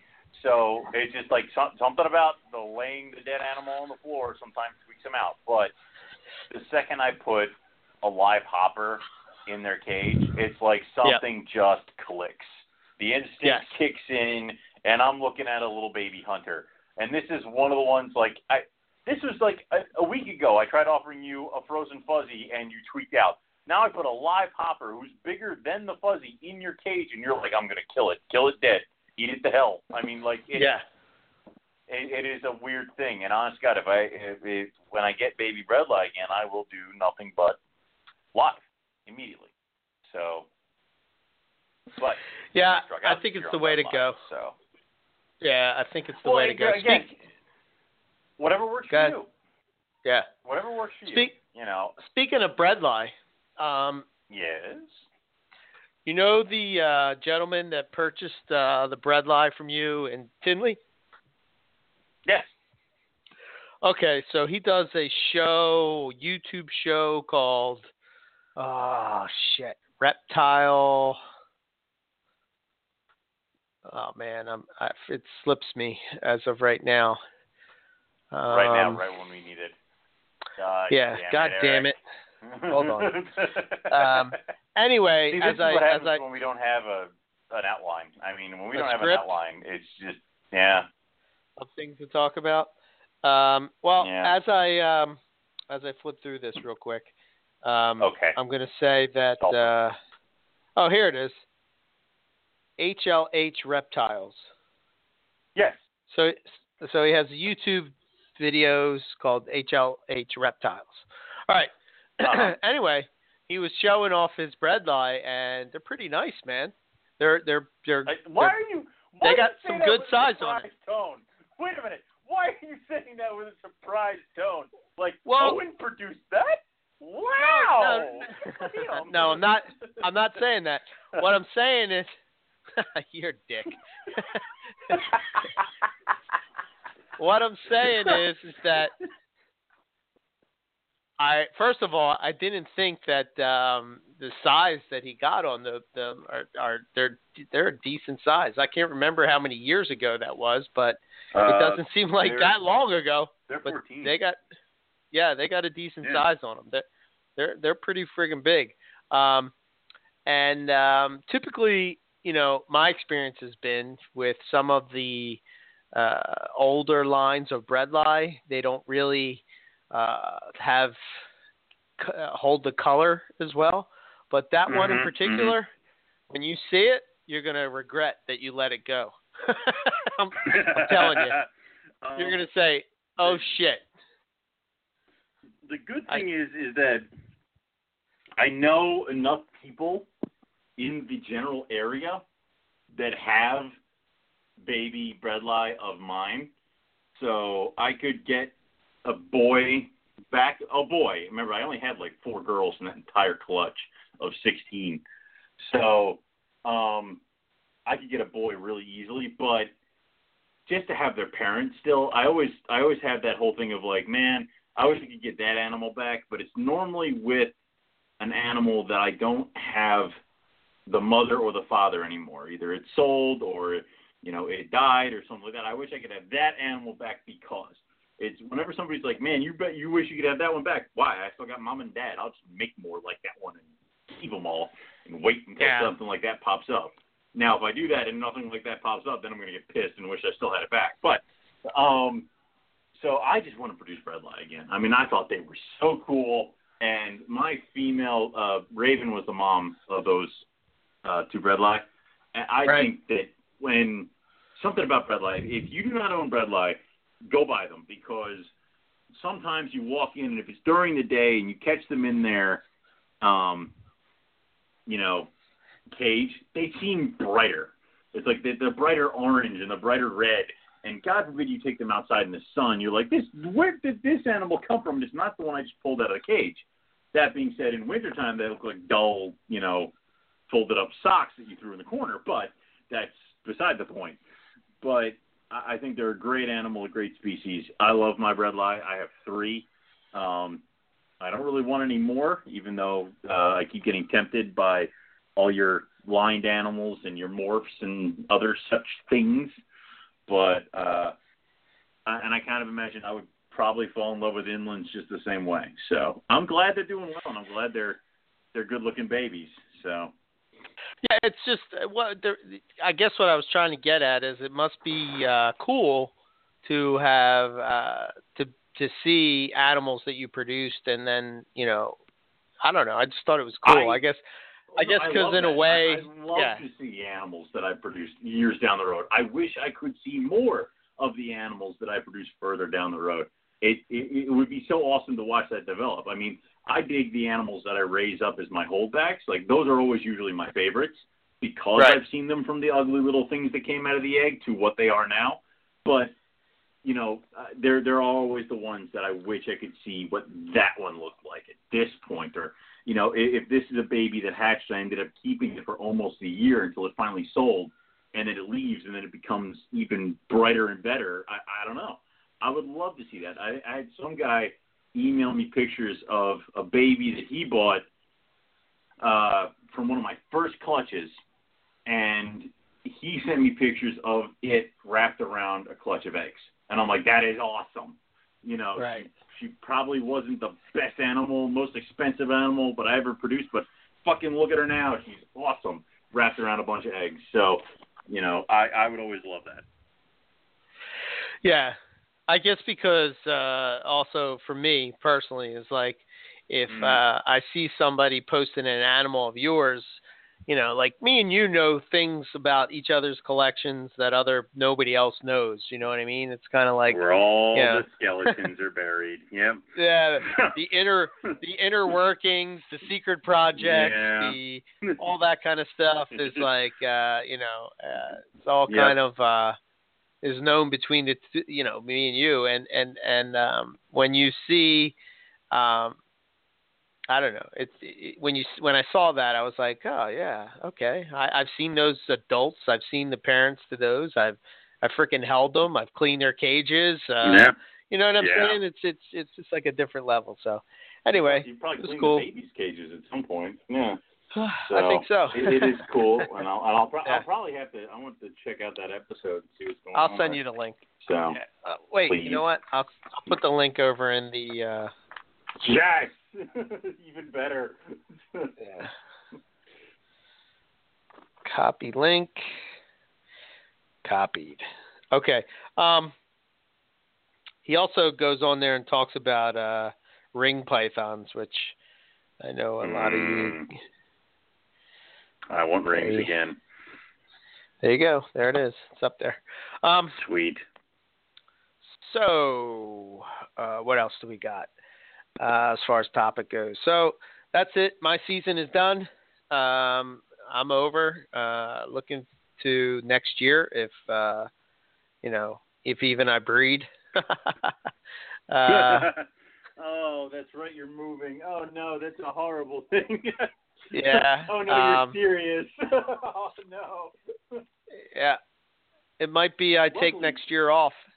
That's a good segue into the next. But you have 3 years worth of babies that you've been hoarding. So you have access to this. Yeah. Good story. Yo, here's the cool thing. The Carmel Jags. The Carmel Jags that I produced in 2015, I think I hit on a lot of supers. They're pretty sweet, man. They're coming into their own. They're really nice. That is cool. I do like that. I mean, you've brought over animals. You're like, I'm not sure if this is a super. I'm like, this blows my supers out of the water. So you're saying it might be? I'm like, yeah. You're like, but that's impossible. I'm like, I don't know what to make of this then. So what is this creature? So it's like it's shit like that. So obviously to see the animals come into their own, especially with caramel stuff, it's awesome. So and so sometimes you get hit on the numbers. I think my first clutch of super caramel jags, I'm like, oh crap. Doesn't look like I really got any supers. And then as they started growing up and shedding, I'm like, oh crap, looks like I got like 4.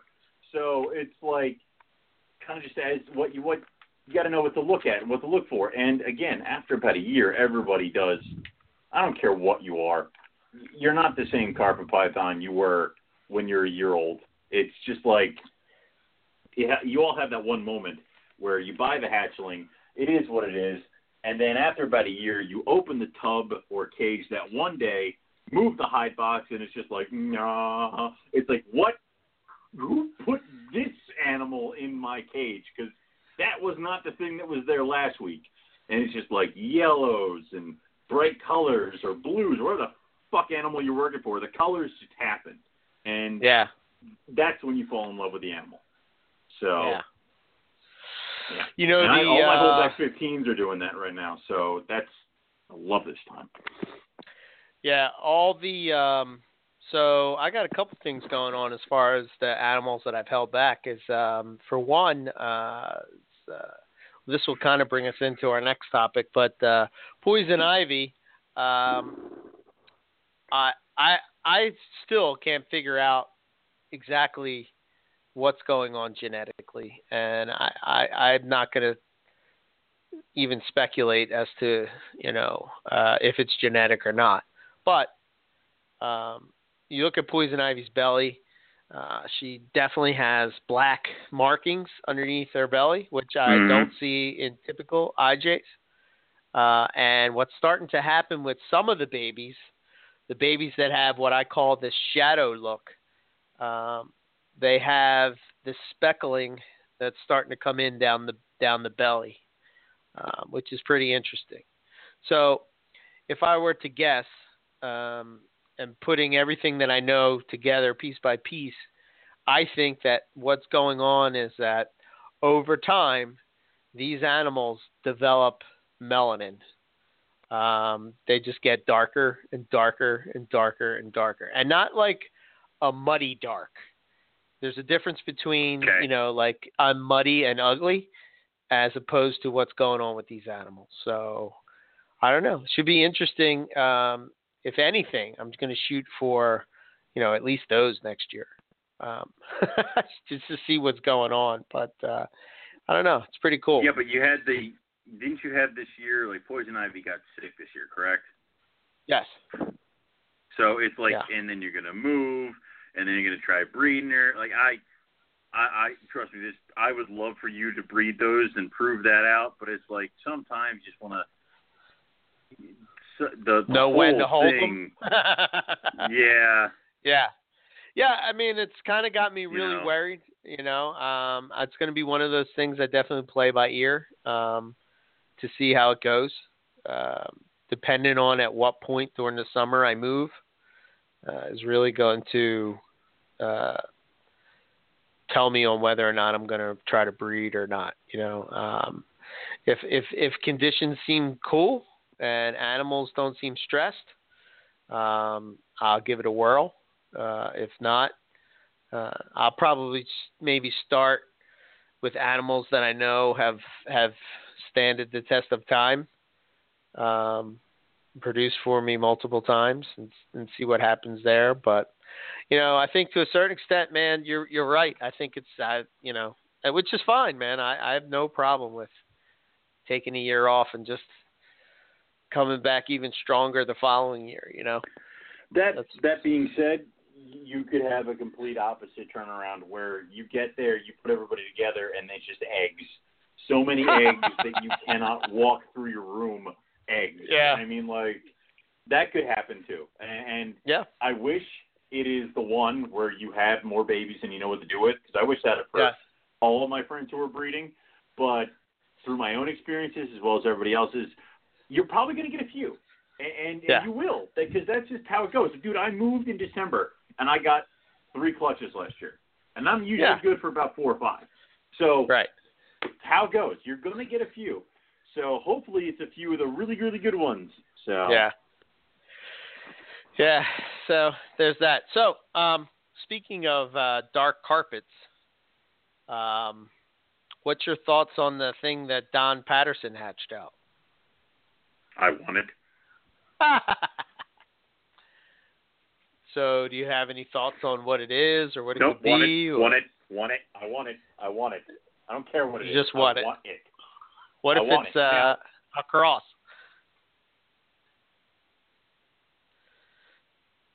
Hello? What did you do? Hang up? Or? I'm thinking. See, now, Don has not released what the parents are, correct? No. Okay. Which I don't understand that, but me. Well, yes. I do, but I don't. Now, I don't. Say, well, no, I do, and I will explain it to you. Now, say but I have don't. a pair of coastals. Stop it! I'm explaining. Say I had a pair of coastals that I had and I bred 1 year, and I sold all the babies. And then the following year, I bred them again because I kind of like the clutch, and then the all-black animal pops out. Do I pump the brakes of telling everybody what the pairing was to prevent people running around like maniacs saying that they have an animal that's tied to the line that is the black one? That's some ball python shit, man. Now, or like, say I sold a pair of those coastals to you. Do I call you and say, hey, the black one came out of the parents that produced yours. When you raise them up, I want you to breed those babies to each other and see if you get a black one. We'll kind of see how it goes. I'm going to breed the parents again next year, see if we can get a black one. And kind of see how it goes, rather than having everybody under the sun going nuts because they got a male or a female or some other shit. Yeah. So, all right. Let me start by saying this. I like Don Patterson a lot. I think he's an awesome guy. I think that he's been on the show multiple times. He's bred multiple species of python. I really like talking to him. I like his approach. I like how he thinks. All that. That being said, I personally think that I totally get how excited that you would be about hatching out something like that. When I look at it, my feeling is that it looks like a granite zebra. That's just my opinion of what I see. I've looked at the picture. I think you need to shed a few more times before we try to make any decisions about what the hell it looks like. That's the other thing. You can't really judge something like that till it sheds. Got to get a feel for what's going on. Right. I think that if you're not willing to share the whole story, then don't share it at all. Don't share any of it. Right. Just wait until you got to figure it out. Like, it may be an issue of, like, he doesn't really know maybe he doesn't know who the parents were.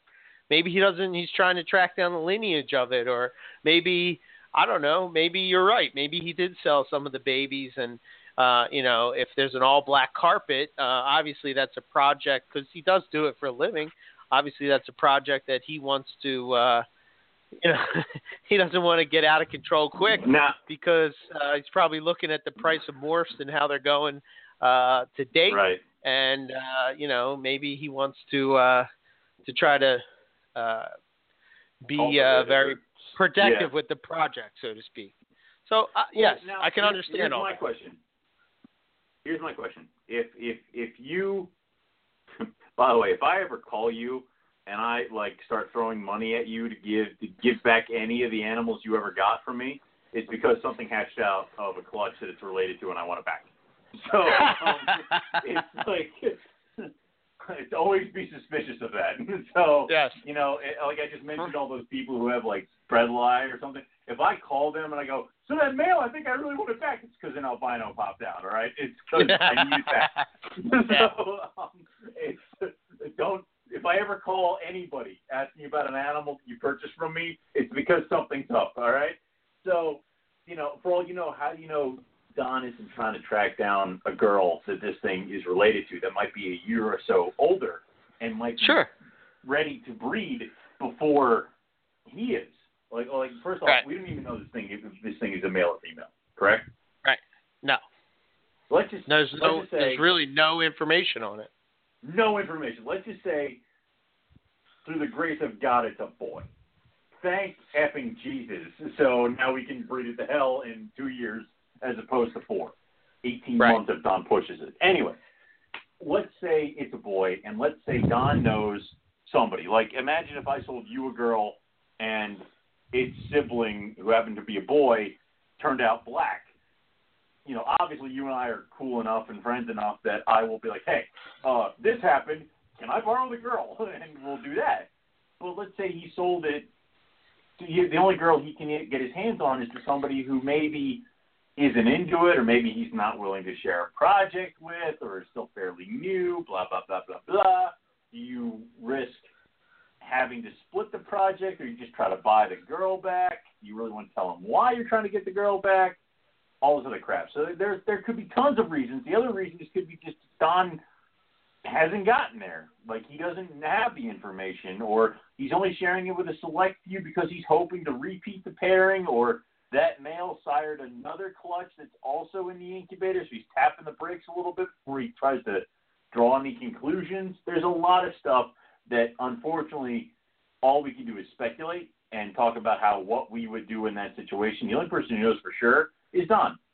And all that stuff will come to light. Everybody just needs to be patient. Yeah.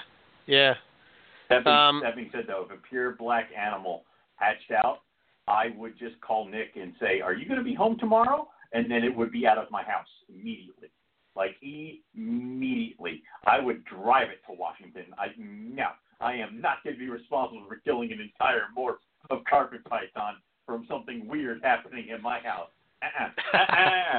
No. Man. Yep. I would not do that. But so yeah, I don't know. That was kind of a cool thing, I guess. Kind of a weird thing. But I think on that same post, some of the morph haters came out of the woodwork, hating. I don't know. It was kind of oh, here we go, another morph, blah blah blah blah blah. It's like, all right, whatever, man. Can't be happy for the dude that he hatched something out that was cool, and he's just sharing it. But it makes you not want to share shit. But that's kind of really why I haven't really shared poison ivy stuff. I talk about it and I post up pictures. I just send them to people that I think are cool, and it would appreciate it, and maybe give me some feedback of what their thoughts are. Except for you, Owen, because you don't appreciate it. You just say, "What the hell is this shit? The hell is this doing here? What are you what are you clogging up my?" You also want people who can, exactly, get this out of here, make more room for corn snakes. I mean, like, it's like. Also, you want people who could be successful with the project and cultivate new line. I can't do that. So, yeah. Well, you don't have to necessarily work with the project to appreciate the project. See, I'm the perfect guy to sell projects to, especially if it's an IJ. Your morph is protected. I'll never produce it. So, Speaking of never producing. It's a good segue. Yeah. It's just true. It is. You might not ever produce an IJ, but I don't care. Yeah, it's okay. The idea. So we got an email from. Let me see if I pull it up. I thought we would hit on this at some point during our talk tonight. Since tonight it's just me and you. But so we got an email from a listener, Lee Smith. Okay. And he says, "Hi, guys. I hope all is well. I really enjoyed the show and was wondering if you and Owen could touch on husbandry and feeding tips. I know the show is geared towards breeding, but as a relative new keeper, I like more inputs on temps, the importance of humidity versus hydration, feeding amounts and frequency, caging, etc. I've been keeping carpets for a little over a year now, and I think I've got a pretty good grasp on things, but there are a lot of us new keepers who would appreciate more experienced voices. Just a little food for thought. Thank you. Be well. Best wishes. Great breeding season. Let me know if you have any nice albino projects in the works too. I think the thing that, we've said it on the show, I've said it multiple times, and I see people say it a lot, but they talk about that you can just keep snakes. You don't have to necessarily breed them. No. I think though that people still buy pairs, and people, you have some people that buy, just a random pet snake, and that does happen. But I don't know. Do you see that a lot? I don't see that so much. Do you see it? The random pet snake? No, the random pet snake I don't see that much. If I do, it's like, these are my projects. These are my carpet pythons. Insert animal here. Amazon tree boas, green tree pythons, blah, blah, blah. And this is and then, it's something weird off the cuff. Right. This one's a pet. It's like, oh, dude, these are all my ball pythons. But over here, and then it's like a 6-foot cage. It's got furniture, and it's got, leaves and crap. This is my yellow-tailed crebo. And it's like, what? It's like that I see a lot. If I see a pet snake, it's an animal that fell into someone's lap that they're like, yeah, sure, I'd give it a cage, and then it sticks around. Now, when that happens to somebody like you or me, it hangs out for a bit, and then you're like, it would be awesome if I get you a male or a female, and I tried to breed it, because that would be cool, baby versions of you. And then either eventually it stays and you try to breed it, or it never does. And that's a lot of projects have started out that way for me, because, when I got Macos pythons, I got a lone male Macos python, and it started with the whole, you're awesome. And it could have gone either way. After about a month, I could have been like, I hate this thing, get out. Or it could be or it could have gone with the, he's cool, he can hang out. And eventually I would need cage space and I get rid of him. But it went a different route because of the way my head works. And I'm like, you know what? I'll get a girl, because if you're going to be here and you're really cool, I should make more of you, because that's awesome. So, and that's how it goes. Yeah. And that's really where it goes with me, is I want to take it to the next level of attempting to breed it. Now, I don't do this for a living. So I don't care if the pairs that I have breed. I try my best, but I've gotten past the point of I'm going to get rid of these animals because I can't make them produce. Because I've kind of gotten it through my head over the years of doing stupid things like that, is that if you hang in there every once in a while, they will. And maybe it won't happen every year, but you might get a clutch somewhere. And you don't necessarily have to sell out the entire clutch immediately. So right. I like to take my time, and I actually have felt a little bit better about my collection and what I'm doing with it over the years. And a lot of animals, like I said, I've said a million times, I don't have to produce rough scale pythons. Don't care. Right. If I ever produce them, that would be fantastic. It'd be so freaking cool. But I might not even sell the babies to you people. They might all be mine. So it's that's just how it goes, where you don't necessarily have to. I know what Lee was talking about with the whole keeping and wanting to know a little bit more. We do kind of get into the keeping when it comes to carpet pythons when we talk to various keepers, but everybody does it differently. And that's what you kind of got to take into account here. So let's try to break this down and try to get into some details.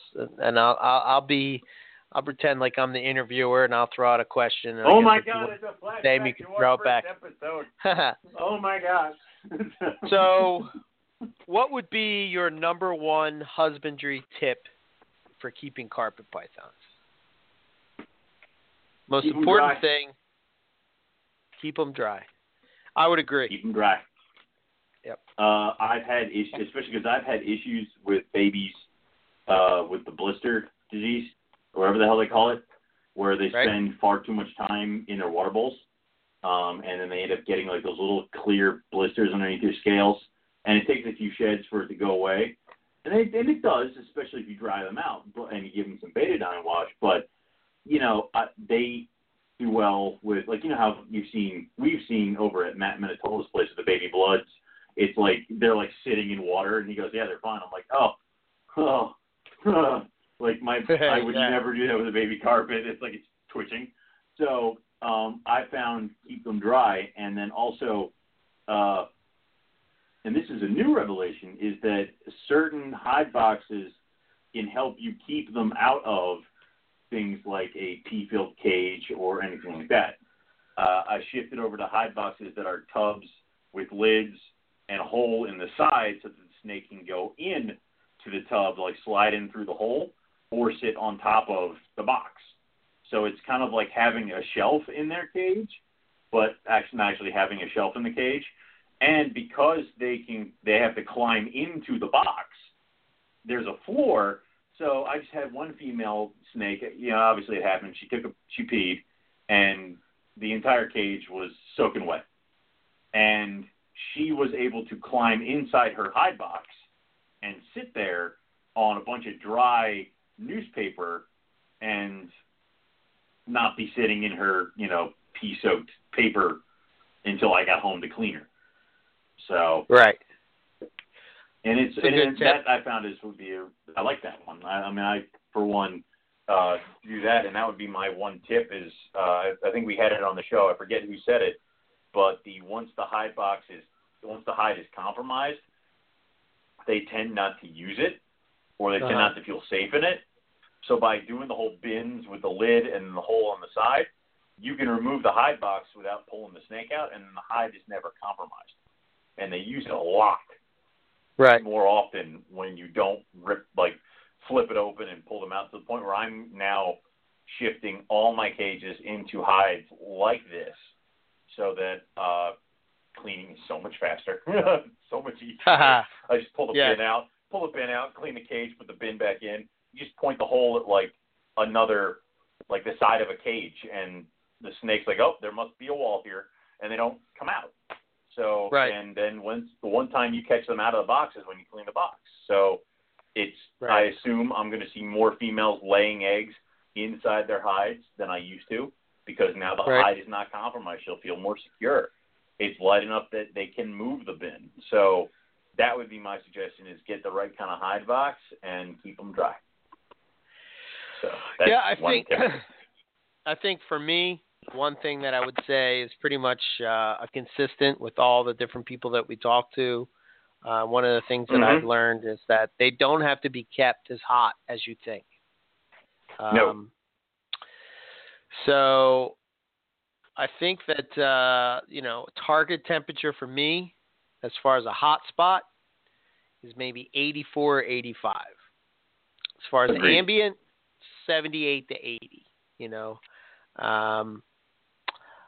if you're just keeping them, carpets, I think, and this is just, you're not going to breed them or anything like that, you're just keeping them, I think that they would do well with ambient temperatures of maybe 80, 82, and you don't even need a hot spot. You can keep them successfully that way, and you'll have no issues. And I would also suggest that if you are just kind of if you're looking for a Morelia just as a pet, look into something like a Bredli, an Inland, or if you're even wanting to, a Diamond. Those are Morelia that are far, far more forgiving when it comes to temperature shifts and crazy stuff like that, because of what they are. So, if say I just want to keep a Morelia, go buy a baby Bredli, because you're never going to kill it unless you drop a brick on it. So, I think the other thing that I've learned, and I think this probably applies more so to chondros than carpets, but I think I'm starting to approach my carpets the same way. I think a lot of people have this misconception about humidity, and like Owen said, you don't want your cage to be wet. Wet in a cage is bad. Very bad. It's not good. But you want, I think the things that separate chondros and carpets is that carpets actually will use their water bowl, whereas chondros, they could be sitting above it forever, and that's why sometimes I guess you do have to spray them because they'll drink off of their their coils or something like that.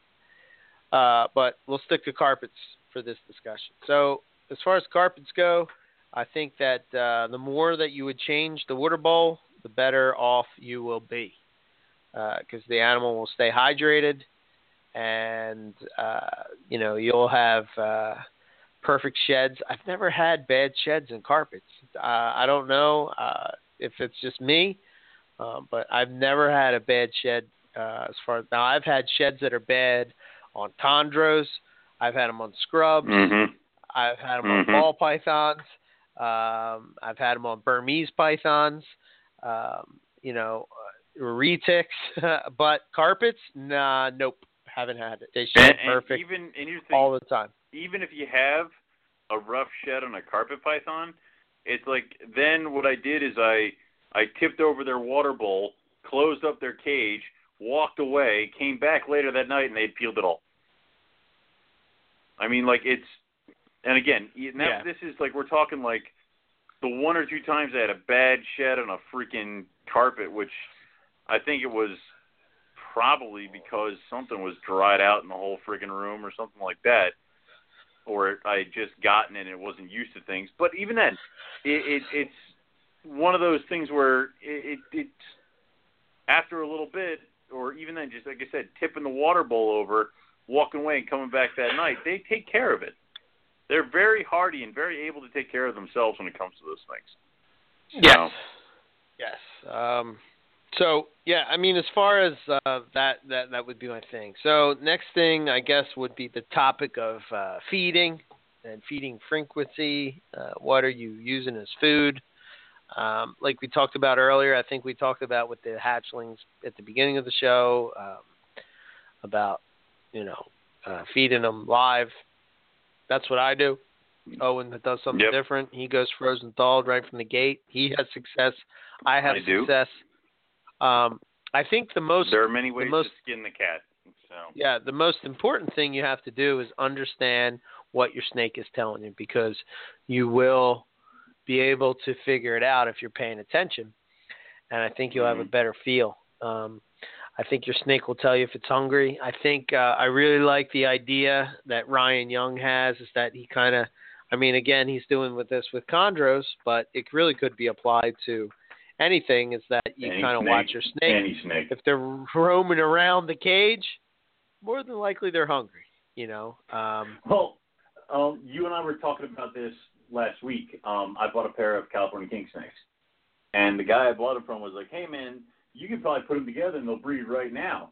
And then the female kept trying to bite me and kept trying to, eat my thumb.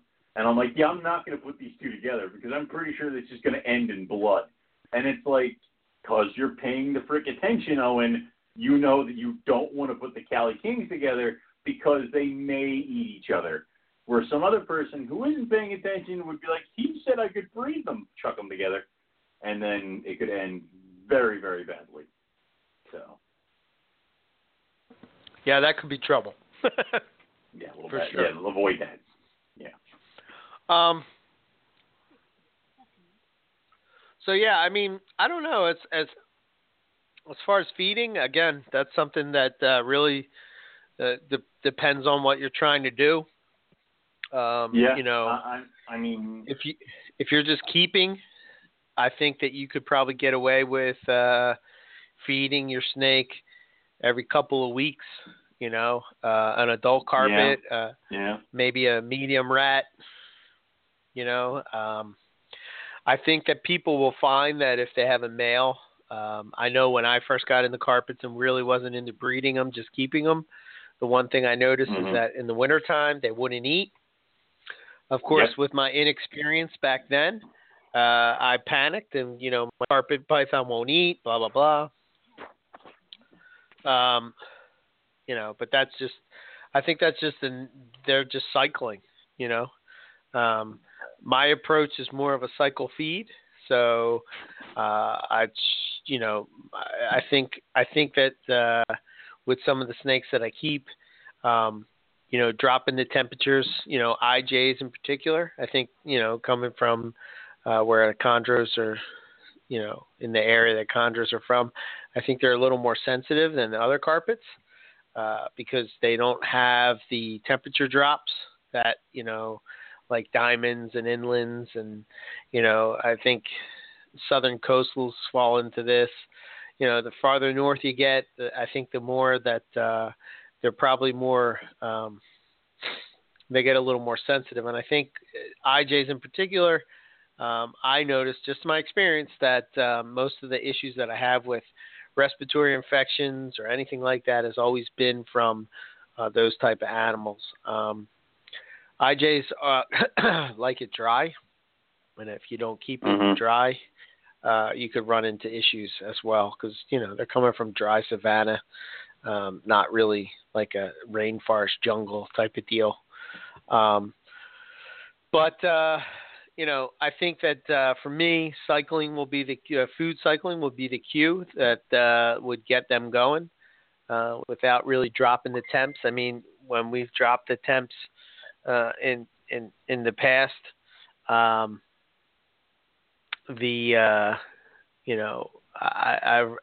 I've run into some issues, but when I drop the temps for my collection in general, IJs usually don't require any kind, because I gradually drop the temps and, the temperature really isn't at any point to where I would consider it, dropped, and they're already locked up and breeding and ovulating and all that kind of stuff. So it really kind of depends on the species you're keeping or subspecies. I think that we've done some past episodes where we've talked species specific. I think we've done some episodes where we broke it down by subspecies and talked about our experiences with them. Maybe we should do. We'll do some more shows to where we're talking topic specific, so we can break it down a little more. But I mean, I don't know. I think it's just a general overview. I think carpets are very forgiving captive. I think they're one of the hardiest pythons going. I think that you're not going to really run into trouble. I really believe that once inlands become more popular, they're going to be the go-to pet carpet python because they're just bulletproof and I want pretty awesome. Yeah. So that's pretty cool. I don't know. I think we kind of hit on trying to think. Well, and then they were talking about caging and stuff. I mean, like we said a million times, I keep my adults in 4x2x2 and 3x2x2, and then I keep juvies in 32s and 41 quart racks, and then I keep all my babies in 5-quart rack tubs, and that's right. It. I mean, and that's what we're talking about, carpets, and that's pretty much good for almost all the pythons I have. You, of course, have rack systems, and you keep different, and you have success, and I have success. So it really is all about what works for you. So, yeah. I mean, they both will work. I think that, I probably, if I, all said and done, I think that a cage is better for the animal as far as you have not only, sometimes with racks you lose some height, where you might have the floor space, but you lose height. Really doesn't matter when you have an animal like a ball python, but you can argue back and forth on whether it matters if it's a carpet python. When I did keep my carpets in big cages where there was height to it, at least 15 inches or higher, and offered them a perch, they never perched. So no, and I'll agree they don't perch, but if you I have seen some people perch. Exactly, and I have too. Yeah. But if you do what I do with the bin thing, you'll see that they are more they're more likely to coil up and sit on top of something that's larger and square like a bin or a shelf, than they would maybe a branch, in my opinion. Yeah, I agree. I know what you mean. You know, I know, and you know what the other thing is that, remember, I couldn't get the rough scales to perch for the longest goddamn time until Julie told me that my perches were too thin, because they like giant, thick branches to just lay on top of. So, right. You know, just because they're related to chondros and they might sometimes perch like chondros, doesn't mean they're going to do it all the time. So, well, I guess if you think about it scientifically, rough scales live in rock crevices and chondros live in trees. So I'm not putting rocks in the roughy cages. I'm sorry. Well, no, I'm not saying that. I'm just saying that they're not necessarily going to be perching on a branch, is what I'm saying. You know what I mean? This is my Owen Pelly Python cage. Where is it? I don't know. I made it full of bunch of rocks and crevices. You never see it. I lay food down on that rock and it disappears. Yeah, just like the wild. Just like the wild. Yeah. So yeah, I don't know. I guess I hope that answers a lot of your questions. I'm sure you'll hear us talk from time to time. Yeah, I mean, if you do have questions about keeping of carpet pythons, so you are still fairly new, remember we do have the entire back catalog. If you're interested in keeping, or how other breeders do just keep their carpet pythons, give it a listen. You know, find anybody who's coming on who works primarily with carpet pythons, because we usually ask them the same questions of how do you do your setups, what's going on. And like we've said a million times, just because this person does it this way doesn't mean you have to.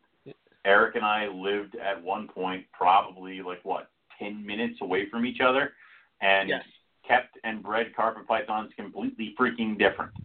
So but both that's had just success. how it goes. Yeah. Dear God. Yeah.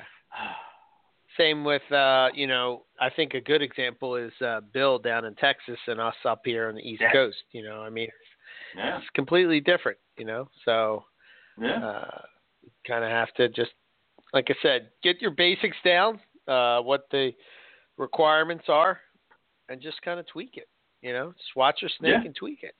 That's it. Best thing you can do.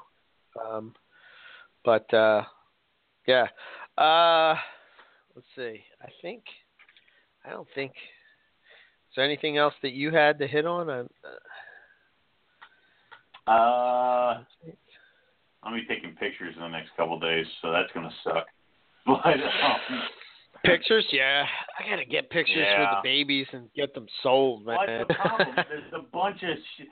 The problem is, I'm like, you know what? I'm only gonna get 2 snakes this summer, and now the problem is that all the people who I've been watching for certain pairings and breedings, they're all having success. And I'm like, damn it. And so I have to get on to the whole quickly, get moving with the whole selling my baby so I can get some snake money. And then I can quickly spend all my snake money and then go snake broke again. So, and the problem is obviously, we'll track down a Timor python. You got the black-faced white lip. I'm watching everybody under the sun who has a pair of rough scale pythons that could potentially go.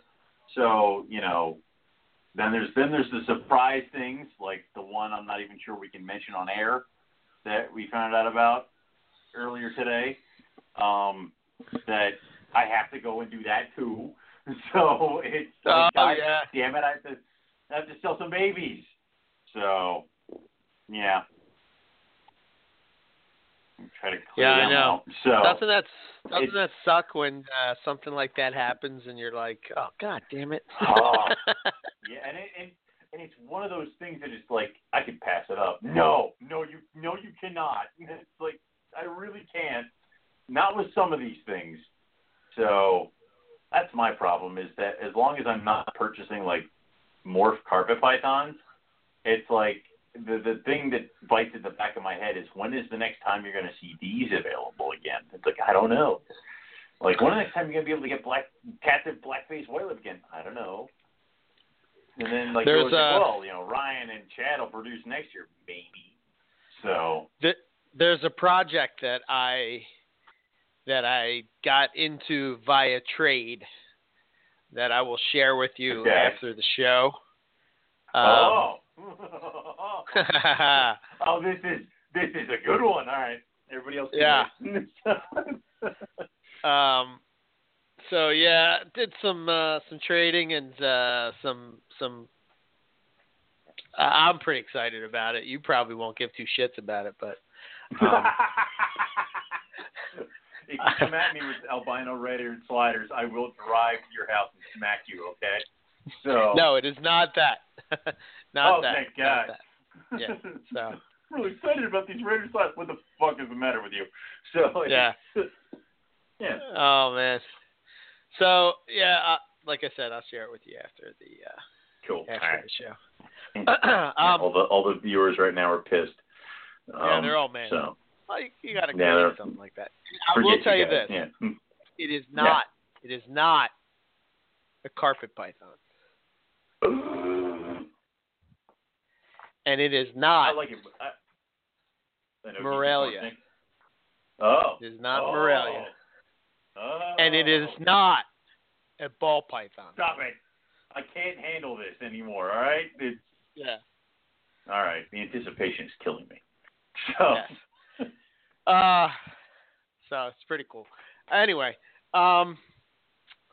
let's see. When is the next Hamburg? August. Okay. I don't know when. I'm not really looking forward to it because it was disgusting in June to the point where I'm like I'm pretty sure I laid my head on the table for like 20 minutes and went, "Please kill me." It was disgusting. It is so hot. It's horrible when I don't have to turn on the heat on my displays and the snakes are sleeping soundly in their acrylic displays. Oh, boy. Like, I woke every single one of them up when I had to pull them out because they're like, oh, no, I'm sorry. I was very comfortable at 85 degrees. It was horrible. And it's one of those shows where where if the customer isn't wearing deodorant, you just want to die. God! They come up and I was wondering where you were going. Oh my God! It's like they're like, I want to know about carpet pythons, and you almost like throw something at them so they leave. It's like, no, just go away. And by the end of the show, you're just like, I just want to go home, and like, if I had a pool, I would be like, the snakes are inside, and I would just flop into the pool and lay there for 10 minutes. You should get a pool. when you and Dory move, get a pool. This way, after every Hamburg, you just come outside and just floating in it. So yeah. I just sent you the picture, by the way. I know. I'm going to look at it now and make comments that nobody can. The hell is that? Where the hell did you get that? Is that what I think it is? Huh? Is that yeah. Or is that just No. That? It's not. No. Yeah, it's that. It's that? It's that. Yeah. It's that. It's that. Oh. It's a... Are we going to breed that? Are we going to breed that? No, I don't think so.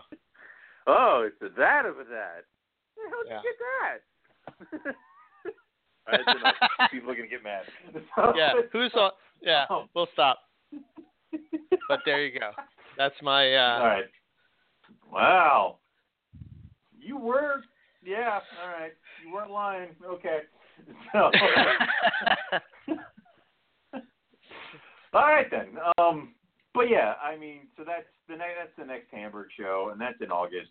In August, the summer show is like June and August because there is no air conditioning in that building. It's one of those shows where people kind of just they show up in the beginning before the doors open, before the sun gets out. They get in, they buy what they need to buy, and then they get the hell out of there. It's usually busy, noontime dead. And then it's just a slow trickle. There's not a lot of the people who are just wandering around, maybe interested with some money in their pocket, looking for a pet or a new project. There's a lot of people coming in going, I came here looking for this, and I also came here for my feeders, and then I'm going. Right. So that's part of it. They moved me 2 Hamburgs ago, and I'm kind of on the fence about it because I'm not behind Matt anymore, which sucks. Especially because Matt. I know Matt doesn't really have anybody to like watch his shit for him, so I wandered over there at some point during the show, and he goes, "Can you watch this so I can get a drink and go to the bathroom?" I'm like, "Yeah." So that sucks, but they have me over in like this little mini carpet row that they're building in Hamburg, where it's Howard Redding, Jason Balin, me, and then Eric Kohler is going to be with us in line next show. Okay. And then an aisle over is Jamie. So it's like, slowly but surely, we're trying to get all the carpet guys in one row, which is kind of cool. Yeah. Because, every once in a while, somebody's like, yeah, I was looking for caramels, and Jason points at me. Or, somebody was like, I wanted a jungle male, and Howard's like, I got a jungle male. He goes, do you have a jungle female? And it's like, no, but there's one over there on Owen's table. And it's like, you can point it out and kind of hook it up a lot like what you do with Tinley. So it's kind of like that, but on a smaller scale. Because there are always those times where somebody comes up to me and they say, I'm looking for an Xanax. And I'm like, well, Eric Kohler has Xanax, and he's over there. And then after the show, I'm like, did that guy come over and talk to you about Xanax? He goes, what guy? And I'm like, damn it. So it's like between my table and Eric Kohler's table, the dude somehow got lost and spent his money on a Golden Child retick or something like that. So it's kind of one of those things. Right. So. Okay. Why, you want to come and run my table and I can stay at home in the air conditioning?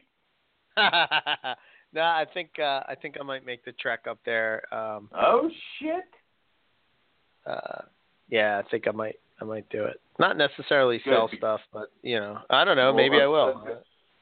A few people have been asking me how tall you actually are, so I would probably have to show you.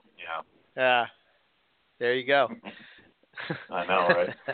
I'm going to stand on a box when they get there. I'm going to be like, he's not short at all. You're going to be behind the table on a box.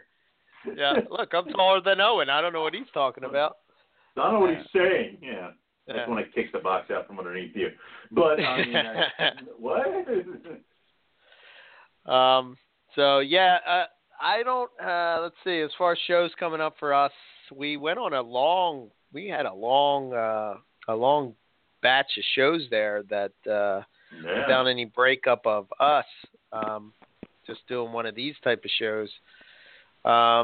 We've had some, I think we probably had some really cool shows, some of the coolest in the past couple episodes that we've done. I know the fellas from GTP Keeper Radio are going to be coming and hanging out with us on, I think it's the 19th, if I'm not mistaken, July 19th. So that's the only one that I have lined up per se at the moment. But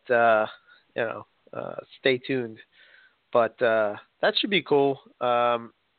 Maybe we'll be talking some chondro and, I'm sure we'll get into podcast talk and, just the overall reptile community and all that kind of stuff. And Bill's on, so I'm going to demand some rough scale talk just because. So. Yeah, that'll be interesting because, again, you don't hear a lot of people are able to come on and talk about that. And I always like hearing about that because I can relate to Lee and his questions because, you guys are keeping rough scales and, you're experiencing it. But a guy like me who's not keeping them, I want to know all the details of what you're doing. Doesn't necessarily mean that I'm going to do what you're doing, because it might not work for my setup, but I still want to know, what you're doing. So at least gives me a sort of a foundation on like how you would proceed with those guys. And I think when you have two people talk about a species they work with, I think sometimes the conversation, some things come out that, you might not think are important, but are. if that makes sense. It's a bumpy carpet python. That's pretty much it. That's it. Okay. That's See? It. Yeah. See how he simplifies things, folks? Yeah. He makes it easy. It's like the Cliff Notes version of python keeping. Yeah, it's an overpriced, bumpy carpet python. Congratulations. Yeah. So. Yeah. I'll tell you what, man. To go back to what I was saying at the beginning of the show about the morphs, and I'm not getting out of morphs. I'm not. I still have my morphs. I still love them and all, but I don't know. I have all the Antaresia now. I have Womas, Blackheads, Waters, Olives. Right. I'm kind of just enjoying keeping those different species. I got to be honest. Isn't it the really cool thing? Because, you and I have talked about this before, where it's like, out of all the morph projects I have, if I were to get a clutch of white-lip eggs, olive eggs, macklot's eggs, I would be more excited about those normal babies than I would whatever the hell's coming out of a carpet morph clutch at the moment. Yeah. It's almost like that's where my collection is leaning towards, to the point where I'm like, where I told you again, eventually all these other animals are going to start growing up, and I'm going to need cage space, and it's like, do I really want to keep this carpet python morph project? Probably not. So I will probably start gearing more and more towards the weird-ass shit that I'm hoping to breed. So. Yeah, last awesome. week I had posted up this picture of we talked about it earlier, of this old dude with the scrolls, and he's like writing it with a feather, and I saw that picture and I just started cracking up. But I'm looking at I'm looking at now, one thing that I really don't write down per se is my normal pairings, like non-morph pairings. Because what I kind of do is, as they grow up, I kind of look, see what they look like, and see which pair would look good together. And not to pat myself on the back, but when it comes to normal coastals, I have a pretty nice group of normal coastals that have no morph in it at all. And if all goes well, at some point they produce, hopefully next year, I will be really jazzed just to get it. That probably nobody will give a shit, except a few people. But honestly, I'm ruining dreams right now. Keep going. Honestly, that would be something that I would really be really excited about. And again, like I said, I'm not getting out of morphs. I'm still into carpet morphs. It's just that I'm not into the race that is morphs in general and reptiles. To me, that's not what it's about. I'm going to produce my morphs, and I'll do it at my pace, and it is what it is. Exactly. Yeah. And to be honest, I'm sitting here and I'm like, I could spend a shit ton of money on all these morphs, or I can wait a couple of years when they're like given to me for free by random people because they don't want them anymore. Like my granite, like a lot of jags I keep getting. It's like if I went back in time, the animals that I have been given over the years would have been worth thousands. And it's like that's what eventually gets down to. I don't need to be the first. It's a cool project. I want to play with it, but I'm not rushing to it. I'm not power feeding my Xanic Jags so they can breed with this, that, and the other thing, so I can produce that shit that's already out there. Right. So that I can eventually shorten the life of my Xanic Jags because I pounded them full of rats. So I'm just going to breed, see what I can produce, think it's cool, move on.